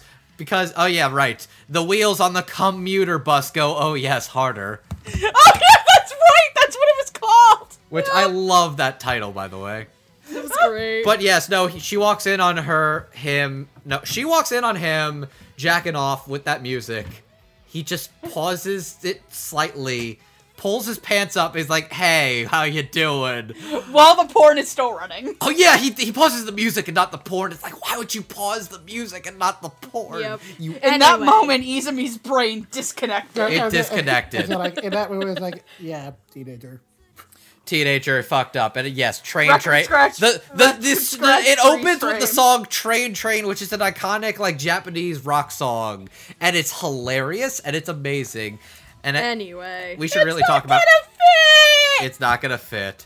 We should really talk about who plays these characters. Yes. Kazusa is played by Brittany Karbowski, and Izumi is played by Blake Jackson. Brittany noises intensifies. Blake Jackson has played such characters as Apollo in Danmachi Season 2, Soji Sato in Food Wars The Third Plate, Shinji Watari from Haikyuu, aka Alba Josai's Libero. He is Chigaba Marume from Actors Song Connection, and he is Andromeda Shun from the new Saint Seiya dub. Brittany Karbowski, let's face it, you probably know who Brittany Karbowski is, but Brittany noises intensifies. a couple of key performances she's played are Hisako Aruto from Food Wars, Yachi Hitoka from Haikyuu, Sanae Dekomori from Love, Chunibyo and Other Delusions, Rinatsume from Little Busters, and Yamada shit. from Bigata H Kai, Yamada's first time. Jet, please continue and give us your thoughts. Okay, so I will start with Blake Jackson as Izumi. I'm really familiar with his work in Saint Seiya as Shun, but I liked him in that show, and I still like him in that show. I'm in the middle of the Sanctuary arc right now. And so I've had a pretty good impression of him as an actor so far. That said, I was kind of mixed on his performance here in the beginning.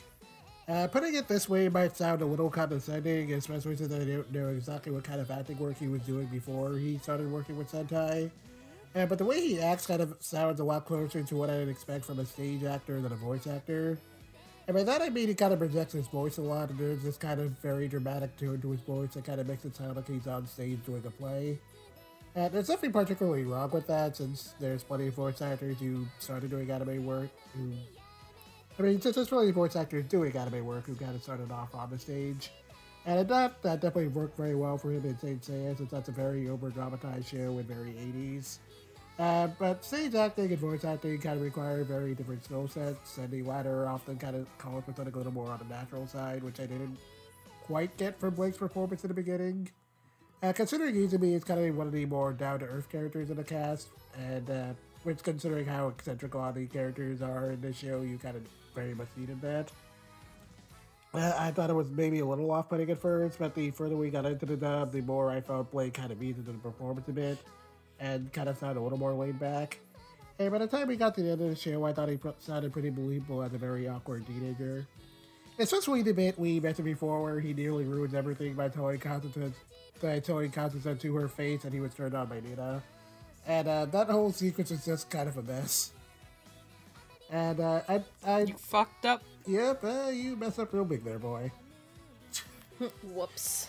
Yeah, I also really like how well he played off of Brittany's Kazusa, and while again I did think he sounded a little over-dramatized in the beginning, I liked a lot of his line reads when the two of them started dating, and Izumi was desperately trying to figure out the best way to approach things. Like when they were sitting on the couch, he was like, "Oh god, are my hands sweaty? Oh god, when he thinks I'm gross." I was like, okay, that's like very believable. I thought it was handled very well. That was pretty funny. Not a perfect performance, but it definitely won me over by the end. And I'm still more than eager to see Blake in more stuff, so yeah, give him more roles. I say that, but he literally just got cast in a lead role today, so cool. More on that in the future. Wink, wink, nudge, nudge. Yay. Yeah, and now for the woman, the myth, the legend, one Brittany Karbowski, and her performance here as Kazusa. I'll be honest and say that when I was making up my ideal cast list for this show, I actually wanted Brittany as Nina. And not because I didn't think Brittany could play Kazusa, but because it was a little too easy to imagine in my head. And since I knew Brittany could probably handle Nina as she's done quiet characters before, even if she isn't necessarily known for that, I thought that might have been a little more interesting. And so what happened, and she's here as Kazusa. But that works out because now that I've heard the performance, I can safely say I can't imagine anyone else playing her. Right off the bat, there's this perfect teen dork energy to Brittany's Kazusa that makes her immediately likable, and extremely relatable as she kind of fumbles between puberty and awakening to the world of sex. Kazusa's actual awakening is pretty awkward to say the least, since, as we mentioned before, she has an awakening through catching Izumi masturbating, and the whole train sequence was so pretty hilarious. And I really love the way Brittany handles a lot of Kazusa's over the top reactions to things like picking out lingerie or realizing that she has a crush on her childhood friend, and the way she handles that delivery can be as hilarious as it is relatable. And since it's kind of hard not to recall similar teen experiences while watching a lot of her antics. Now, speaking of said experiences, her crush on Izumi and her constantly comparing herself to Nina in order to avoid confessing is a teen experience I've definitely had before. And while I can't say I ever handled things as maturely as she did, but in a bit, I thought that, seeing Kazusa gradually realized that she couldn't hide her feelings forever, since it would be just as unfair to Nina as herself. was pretty good, and I thought that Brittany made that bit of growth come off very naturally. And it's kind of hard not to be proud of how much Katsuo matures over the course of the show. She never truly grows out of her awkwardness, though, because let's face it, no one ever really does. And no matter how mature a face she might try to put up later on, she can only hold it but so much. Especially during the bit where, Nina comes to her and says that she wants to confess to Izumi, and at first Katsuo seems okay with it because he knows it needs to happen for everyone to move on. And then immediately, literally the very next scene, he's running through the streets screaming because he's like, what did I just do? I love that part. Again, Brittany noises intensifies. Yeah, that whole bit just had me rolling. So whether it's being awkward, funny, or dramatic, Brittany nails every aspect of Katsuo's character down to a T. And personally for me, this was kind of my favorite performance of the dub. I mean, like her and Amy are very close, but this adds on a little more for me.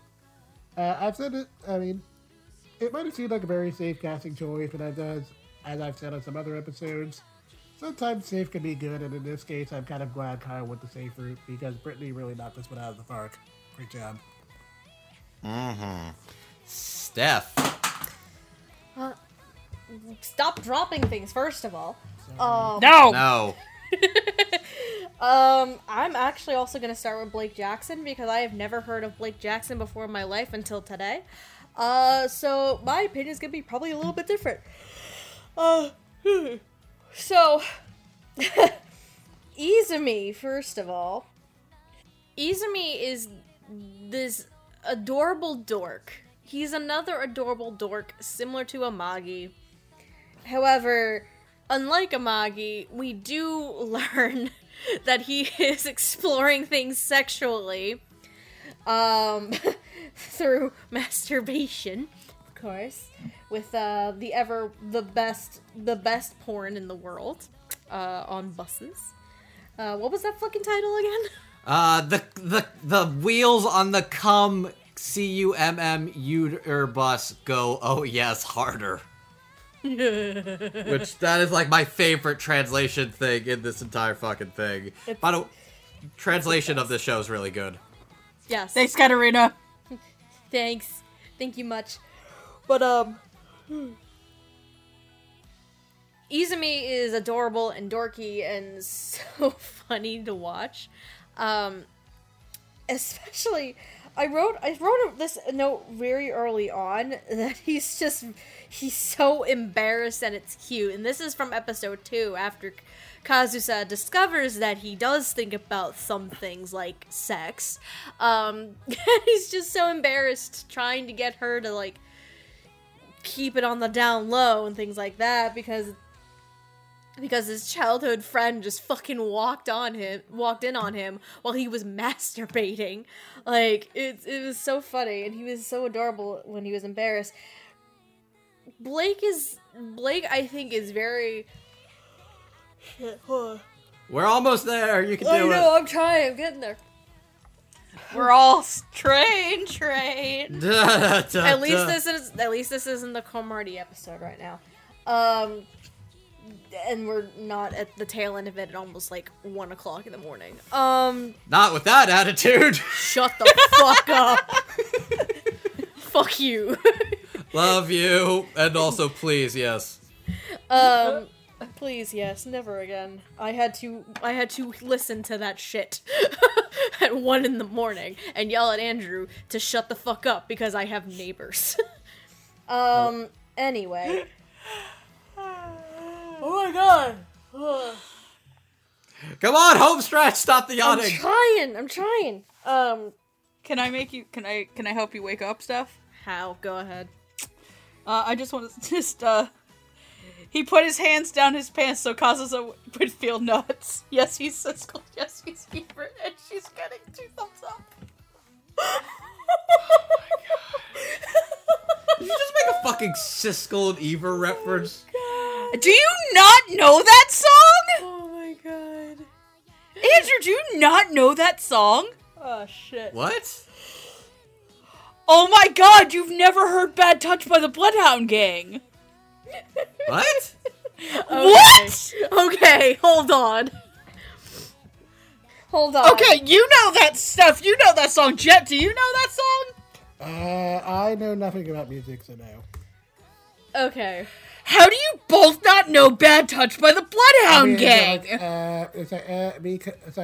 Because I wasn't really allowed to listen to quote-unquote worldly music growing up, so... Okay, do you want to... Okay, side awkward tangent. Do you want to know the most awkward time I ever heard that song in my life? Was it at a funeral? No! No! Okay, so... Alright, so my Uncle Terry is gay and has a loving partner named Tom. And one year, we went up to New York for, I think, like, one of my cousin's weddings, and then we had to stay a week because another cousin I had in the same side of the family was getting... This was fun. We need to move on. Okay, but let me quickly finish the story. So, basically, I was driving in the car with my mom, with one of my uncles, and their playlist was on, and this song came on. Oh, God. And I looked at my uncle and smiled, and then looked away. And he, like, I knew every fucking word of that song in high school. That's amazing. Go ahead, Steph. I don't even know where I was in this conversation. Britney noises? No, I think I was on Blake still, actually. I think noises. you're still on Blake. God, Yeah. fuck. Yeah, this is definitely gonna be a little over 3, fuck. Oh, God, I need to stop yawning. So yeah, this is my introduction to Blake Jackson. And in the beginning, it also took a little bit for me to, like adjust, because I'd never heard this actor before in my life, and I didn't know what to expect from him. But as the show was going on, he was so adorable and such a dork, it was great. But I also wrote this note down, and I think Blake to me was a breath of fresh air. I don't know why I wrote that down. Like, it was just something, there was just something nice about it that was just so different, and it just, probably out of the boys, it was one of the more, among, like, a breath of fresh air. Because, like, boys in high school do think about things like relationships and sex. You're gonna run into that. If there's a girl in high school, boys are gonna think about that shit too. But he's, to me, being the innocent goober that he is, doesn't realize that girls think about it too. Like, he has to come to the realization that Kazusa is thinking of him in that way as well.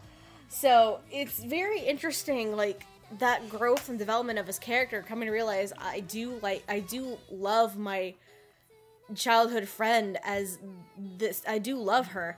And I think the sweetest thing for me with Blake and his performance is when he and Kazusa fight in the school on the last episode.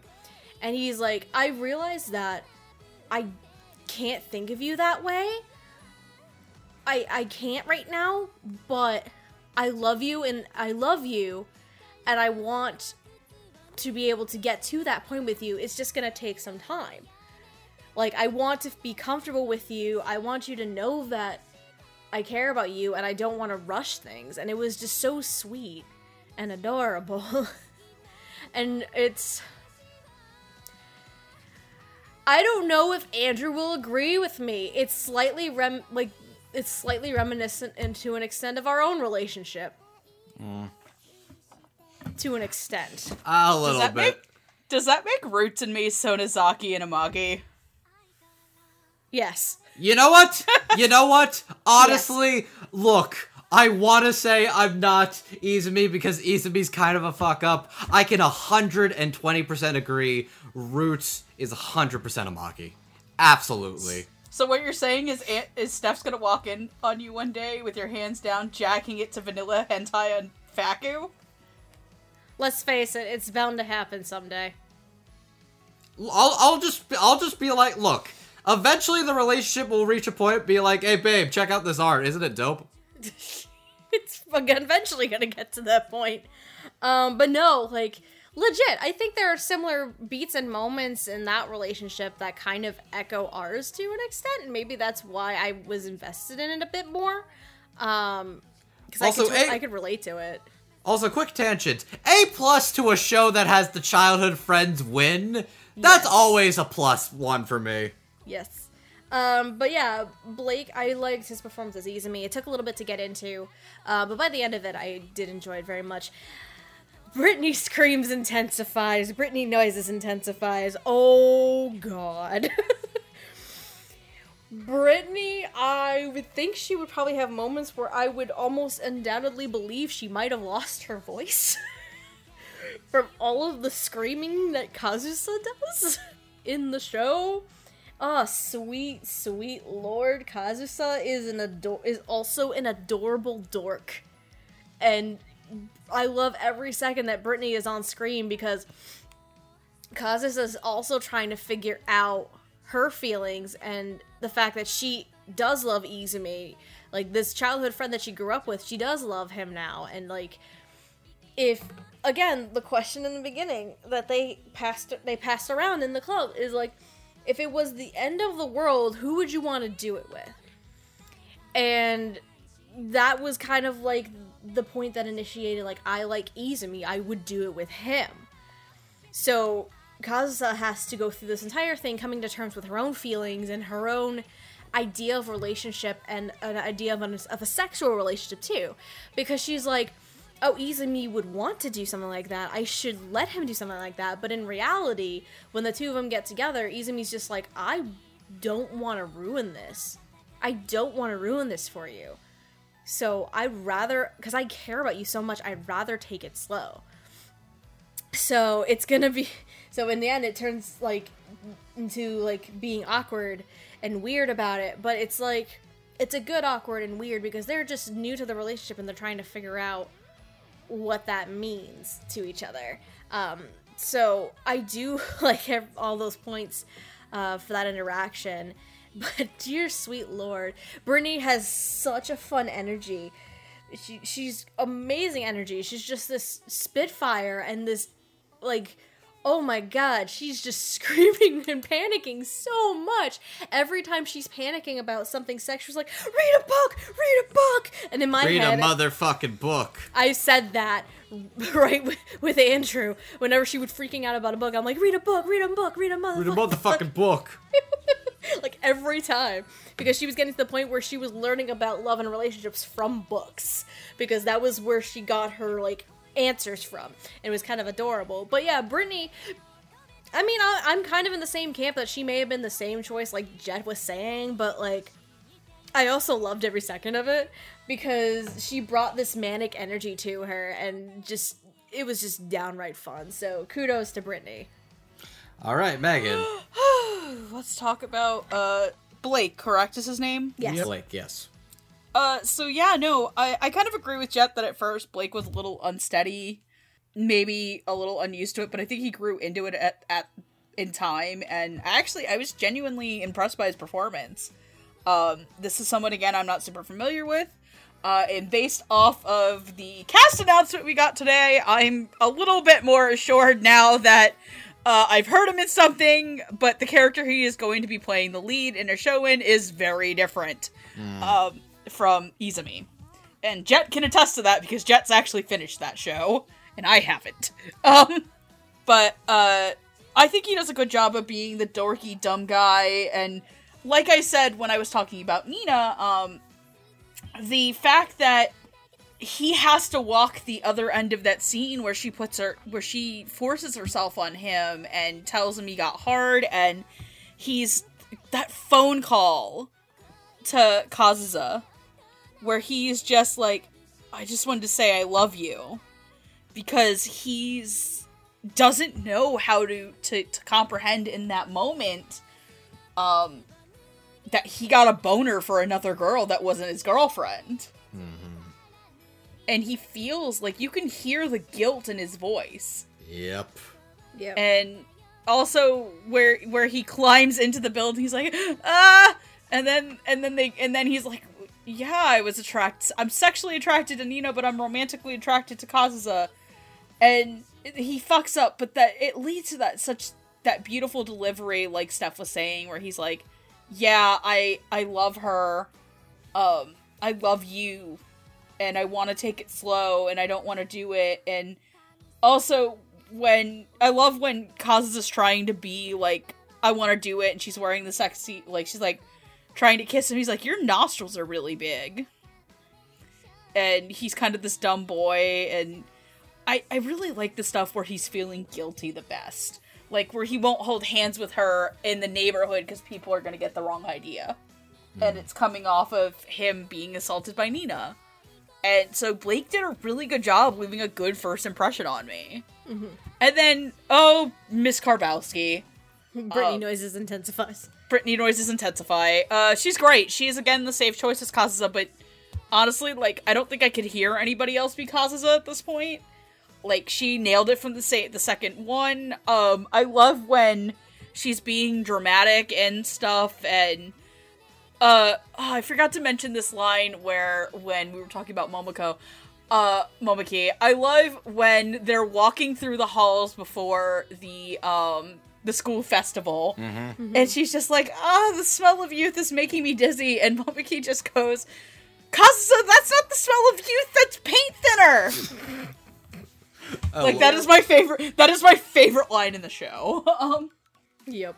And just, I love when she's like, oh, I do forgive you, it's okay, you can tell him how you feel, and she's like, why did I say that? Why did She's I do so that? mad, like, why the fuck did I say that? Say that!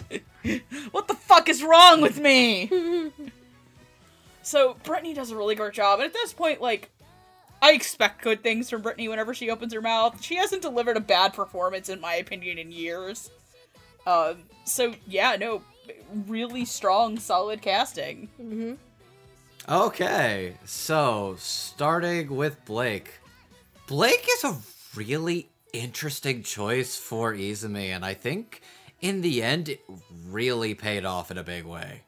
He's got to play this kind of, like, very cool guy who's a little unsure of himself, and you get to see him play off of a lot of different people in the show, specifically with Kazusa and especially with Nina, because Nina's a very interesting foil to him that also helps him realize things about himself and his own relationship desires that he never would have otherwise, because he didn't even realize Kazusa had a crush on her till Nina was like, wait, you didn't know that? He's like, wait, what, she does? And she just starts laughing. It's like, holy shit, you're actually a lot more dense and cute than I thought you were. But you see him kind of being this awkward, like, strange hormonal teenager who's trying to combat these urges and desires while also still kind of holding on to those childhood obsessions of being really into, like, specific kinds of, like, model trains, which is also a sweet thing, too. But also hiding his porn and Totoro anime DVDs, which is especially... Why would you do that to Botaro? God damn it. Miyazaki did not retire for the 12th time for you to do this. Anime was a mistake. God But yeah, damn it. no, like, Blake does a really good job selling, like, the awkwardness, the uncomfortable, like, insecurity, the vulnerability, the charming cuteness, the kind of suave moments when he gets to be honest and kind of smooth, and also when he's just a fucking big old dork, and also when he's just put in a corner in a really uncomfortable situation, the guilt, like... Blake's got a lot to show off with Izumi, and I think by the end of it, he really shows it off really well. And Brittany Karbowski, holy shit, the level of noises that this girl makes. And also, I'm cracking up every time she hugs Momoko and says besties, because all I think of is Rimuru Tempest, where she's like, besties for resties. Oh my god. That's all that pops through my head when she says besties. And, like, there's a lot of great lines she has, but I think my personal favorite is, oh my god, there's a hole in this one, and it's right where the goods are! Yup. I'm like, oh my god. Like, all of her friends are basically having, like, the worst night of their lives, and she's there shopping for underwear, and she's like, oh fuck, there's a hole in this one. But also, like, the amount of squealy, awkward, sensual, sexual noises this girl's gotta make. It's uncomfortable, it's funny, it's dorky, it's sweet, it's charming, it's innocent, it's vulnerable, it's raw, it's honest, it's... I love when she scissors apart the scanty undies. Oh god. I gotta shred the evidence! Smaller. It's like, oh god. It's awkward. It's uncomfortable. You can feel it. Like, Brittany gets a lot of interesting, uncomfortable, raw, funny, serious sexual dramas. And I think this is one of the funnier ones, maybe compared to, like, this is much more, I brought up Yamada's First Time because it's very similar to me to something like Yamada's First Time in a sense. But God, Brittany Karbowski noises as Kazusa, as this innocent little goober who actually got the childhood friend. She's delightful and wonderful, and she's a good girl. And at the end of the day, it finally fit. God damn it. And I love it that. did. I love that the way they end it, where it's just her Yeah, saying I do it too. fit. I'm like, ooh, that it says so much. Then it ends on what? Her going through the train and her saying under her breath, it fit. Yes. I love that. And I also love this show. Let's talk about it. Final thoughts. Chet, go, go, go. Yeah, this is a really, really good show. I mean, there's a lot of media about puberty. It's kind of a dime a dozen thing, but you definitely don't see a lot of shows about puberty from the female perspective. And I think and I really like the way this show portrays it. I think it does things in a very interesting way. I've liked a lot of Mario Okada's work up until this point, but even with that in mind, this is definitely up there as one of her best things. I really like this show. As for the dub, it's a little rough around the edges in places, and as we said before, Wesley's performance as Hayabusa is kind of a really low point. But everyone else here sounds really solid. On the whole, I think the ensemble is pretty good. So if you wanted to check out the show in English, I'd say it definitely has a very solid adaptation. All right, Steph. I'm gonna piggyback basically off of Jet with everything he just said. This show is fun, and Jet is correct. There's very few stories in media and entertainment about puberty and sex from a teenage girl's perspective. Generally, a lot of it's from a male perspective. And when it is a female perspective, it's not in the greatest light, 9 times out of 10. So, first of all, thank you, Mario Okada, for writing this story. It took me fucking back to high school, basically. God damn it. But this story is so... I want to call it wholesome, but it's not. It is and it isn't. It is, but it isn't, right? But anyway, this is a really good show and a fun story, and if you're a fan of Mario Okada's work, you will absolutely love this. In terms of the dub itself, I think it's very solid. There are the few weak points. There are some stilted line reads and performances, and there are a couple jarring moments. While I understand the reasoning, they're still jarring to me. But despite that, it's true to the source material. It's true to what the show is trying to be and what the story is. And that's the most important part, is understanding the story, what the story is going for, and understanding how to portray that to an English audience. And I think they did a fantastic job in that regard, and the performances are just so much fun. They really are. And again, Sonozaki is my goddamn daughter. Fuck you, fight me. But yeah, overall, it's a fun show. Great dub, fantastic job, very solid. I loved it. Let's do this. As somebody who was really interested in watching the show last year and just didn't get around to it because of reasons, and then I was like, maybe it'll get a dub. Let me just wait for that. I'm really happy I watched this. The show has its issues. I do wish that they had explored Momo a little bit more and given more validity to her sexuality. But honestly, like, that aside, the show's really, really interesting to watch. It's uncomfortable, it's hilarious, it's heartfelt, and the dub is actually pretty good. I think this is probably one of my more well-liked Sentai put outs of the last couple of years. Definitely have some dubby radar material in here. Is it rough around the edges in some parts? Yeah, there is one performance, like I said, I don't think ever got me in any way and didn't really work for me. and kind of only got across because of the visual aspect of it, I would absolutely 100% pick this up on DVD. Like, this is a show that, like, even if you don't buy it at full price, if Sentai puts this on sale, fucking buy it. This is honestly one of my favorite romantic anime now. Yeah. Like, easily in my top 5. So 100% recommendation, and the dub is really well put together to go with it. I've been excited to do this episode for a while. I knew this was going to be a pretty meaty discussion.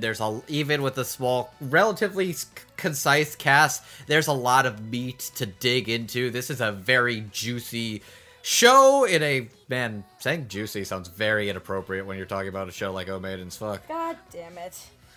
Okay, jokes aside, there's a lot going on here. I'm a big admirer of Mario Okada's work. Not everyone's going to be a slam dunk, but I was extremely compelled and impressed with this one. There's a lot going on when it talks about, like, sexuality, intimacy, people growing up, like, finding that strive, who they become with this experience. Do they become better people? Do they become worse people? Do they become, like, how it treats them? Like, by the end of the show, I was in love with all 5 of these girls. Yep. Like, Oh, absolutely. Same, absolutely. the finale of the show is so cathartic, and I adore the symbolism of, like, the entire show and the whole thing about the club is that they are pure maidens, white as snow. And then by the end of it, as they've seen their true colors, found out, explored who they are, what they want, who they are, they stage a fucking rebellion against the fucking sexist school It pigs. was amazing. They put up the signs being like Amagi and Sonozaki were wronged. What's wrong with intimacy? Freedom! Fuck this! Fuck the system! And all of them, Tyranny. all of the 5 pure white maidens are covered in color. I feel All like in that's pink. also, I think that's also, in a greater sense, like, stop putting the expectation that girls aren't, like, horny, Yes! Yep. and that girls aren't, like, and that girls who are overtly horny are, like, dirty and stuff. Everyone's got color on them. This show not a- challenges that. Here's the thing, Jujo as a character is a great example of this. Like, you're challenging the expectation of the stereotypical gal girl with Jujo. That's a great example. And just, like, even, like, these pure girls who think they don't want, like, nobody's pure. Everybody thinks about it. If you don't think you're thinking about it, you are lying and suppressing your own urges. Yep. Or your ace, which is completely valid That as is well. also valid, though. Also valid, too. This is also valid, true. Though as far as I think what the thesis of the show is particularly going for, that is what it's trying to say. There's nothing wrong with that. The purity is bullshit. And in reality, I was so delighted with the entire experience of watching these maidens fucking rebel, and it was so cool. I love that finale. I love this dub. I think it is not a perfect dub. There's a couple of rough patches. I never got into one performance, but a couple of ones that started out rough really grew on me by the end. And when this dub is good, it's really good. I legitimately think like Avery Smith art is a straight up standout for the year right now. I was that impressed and admired her as Sonozaki that much. I love these characters. I love this show. It is totally worth your time. If you would like to watch Oh Maidens in Your Savage Season, dubbed or subbed, depending on your preference, both are wonderful.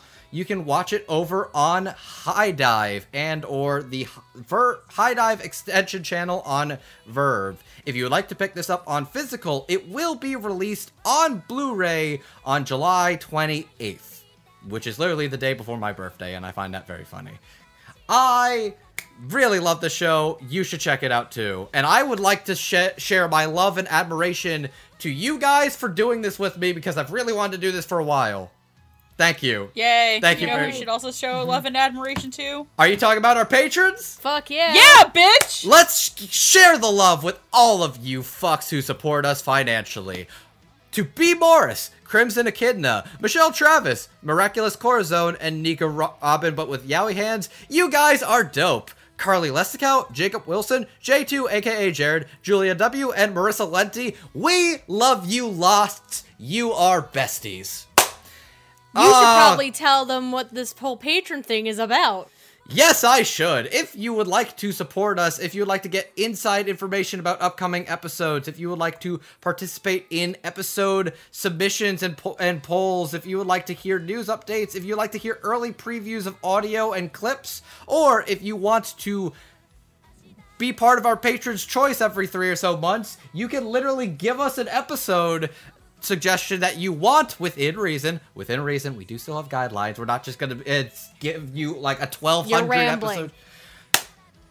If you'd like to support us, if you'd like to tell us to watch things, please check out us on Dub Talk Podcast Patreon. That's a thing you can check out if you'd like to support us.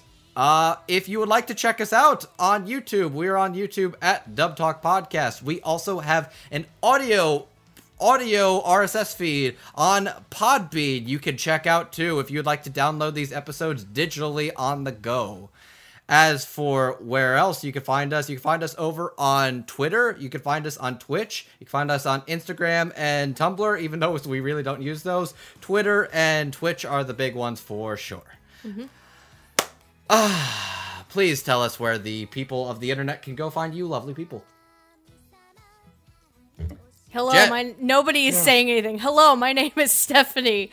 I'm also known as Lilac sometimes, and you can find me on Twitter at Lilac Anime Review, with review being spelled R-E-V-U-E. I also have a blog that is in dire need of updating if you want to hear random things from me. lifeandtimes.otaku.wordpress.com. I also date that idiot over that stupid host idiot over there. So, Hi, I'm the idiot. Yep, you're the big idiot. Jet. Hi, I'm Jet. You can find me on Twitter at Divine Dig, where I'll usually be talking about cartoons or stuff, I guess. You can also sometimes find me on my blog, Animation Infinity, where I will occasionally write things. And you can also find me on Podcast O&A alongside Andrew here, where we'll usually be talking about anime news. Expect one of those in the coming weeks, where there will apparently be news and stuff soon. Anyways, yay! Megan. Hi, you can follow me at Quinera2, where I shitpost, talk about how much I love my boyfriend and my cat. And before I hand things back to Andrew, because I missed this when I was talking about Izumi, I was one time reading a doujin that involved trains, and the top comment on it was, "There's a criminal lack of multi-track drifting in this." That's amazing. Yes. Fuck.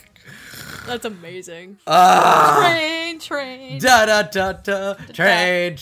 Anyway, and who the fuck are you, Andrew?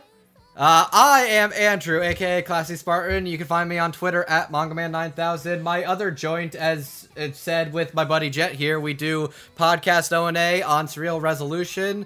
We're buddies. We talk about anime news and the state of industries and all the fun things going on. It's a wild, crazy world out right now, but honestly, I'm really glad I could talk about this one with you, and I could share this with you. This was a lot of fun. This was a really fun discussion, really interesting, really wild. Okay, I think I'm ready to call it a night. As my frequent reminder on these episodes that I've been on lately, please stay safe, stay healthy, wash your fucking hands, you dirty heathens. You may be dirty, boys and girls, but you shouldn't be dirty, boys and girls. That was a horrible joke, and you should feel bad. Oh, believe me, I don't. Anyway. I'm tired now. Good night, everybody. Good night, Otaku on my friends, and train, da da da. I was just thinking that train. Okay, and All right, everybody, this train is coming into the station to let off all of its passengers. Good night.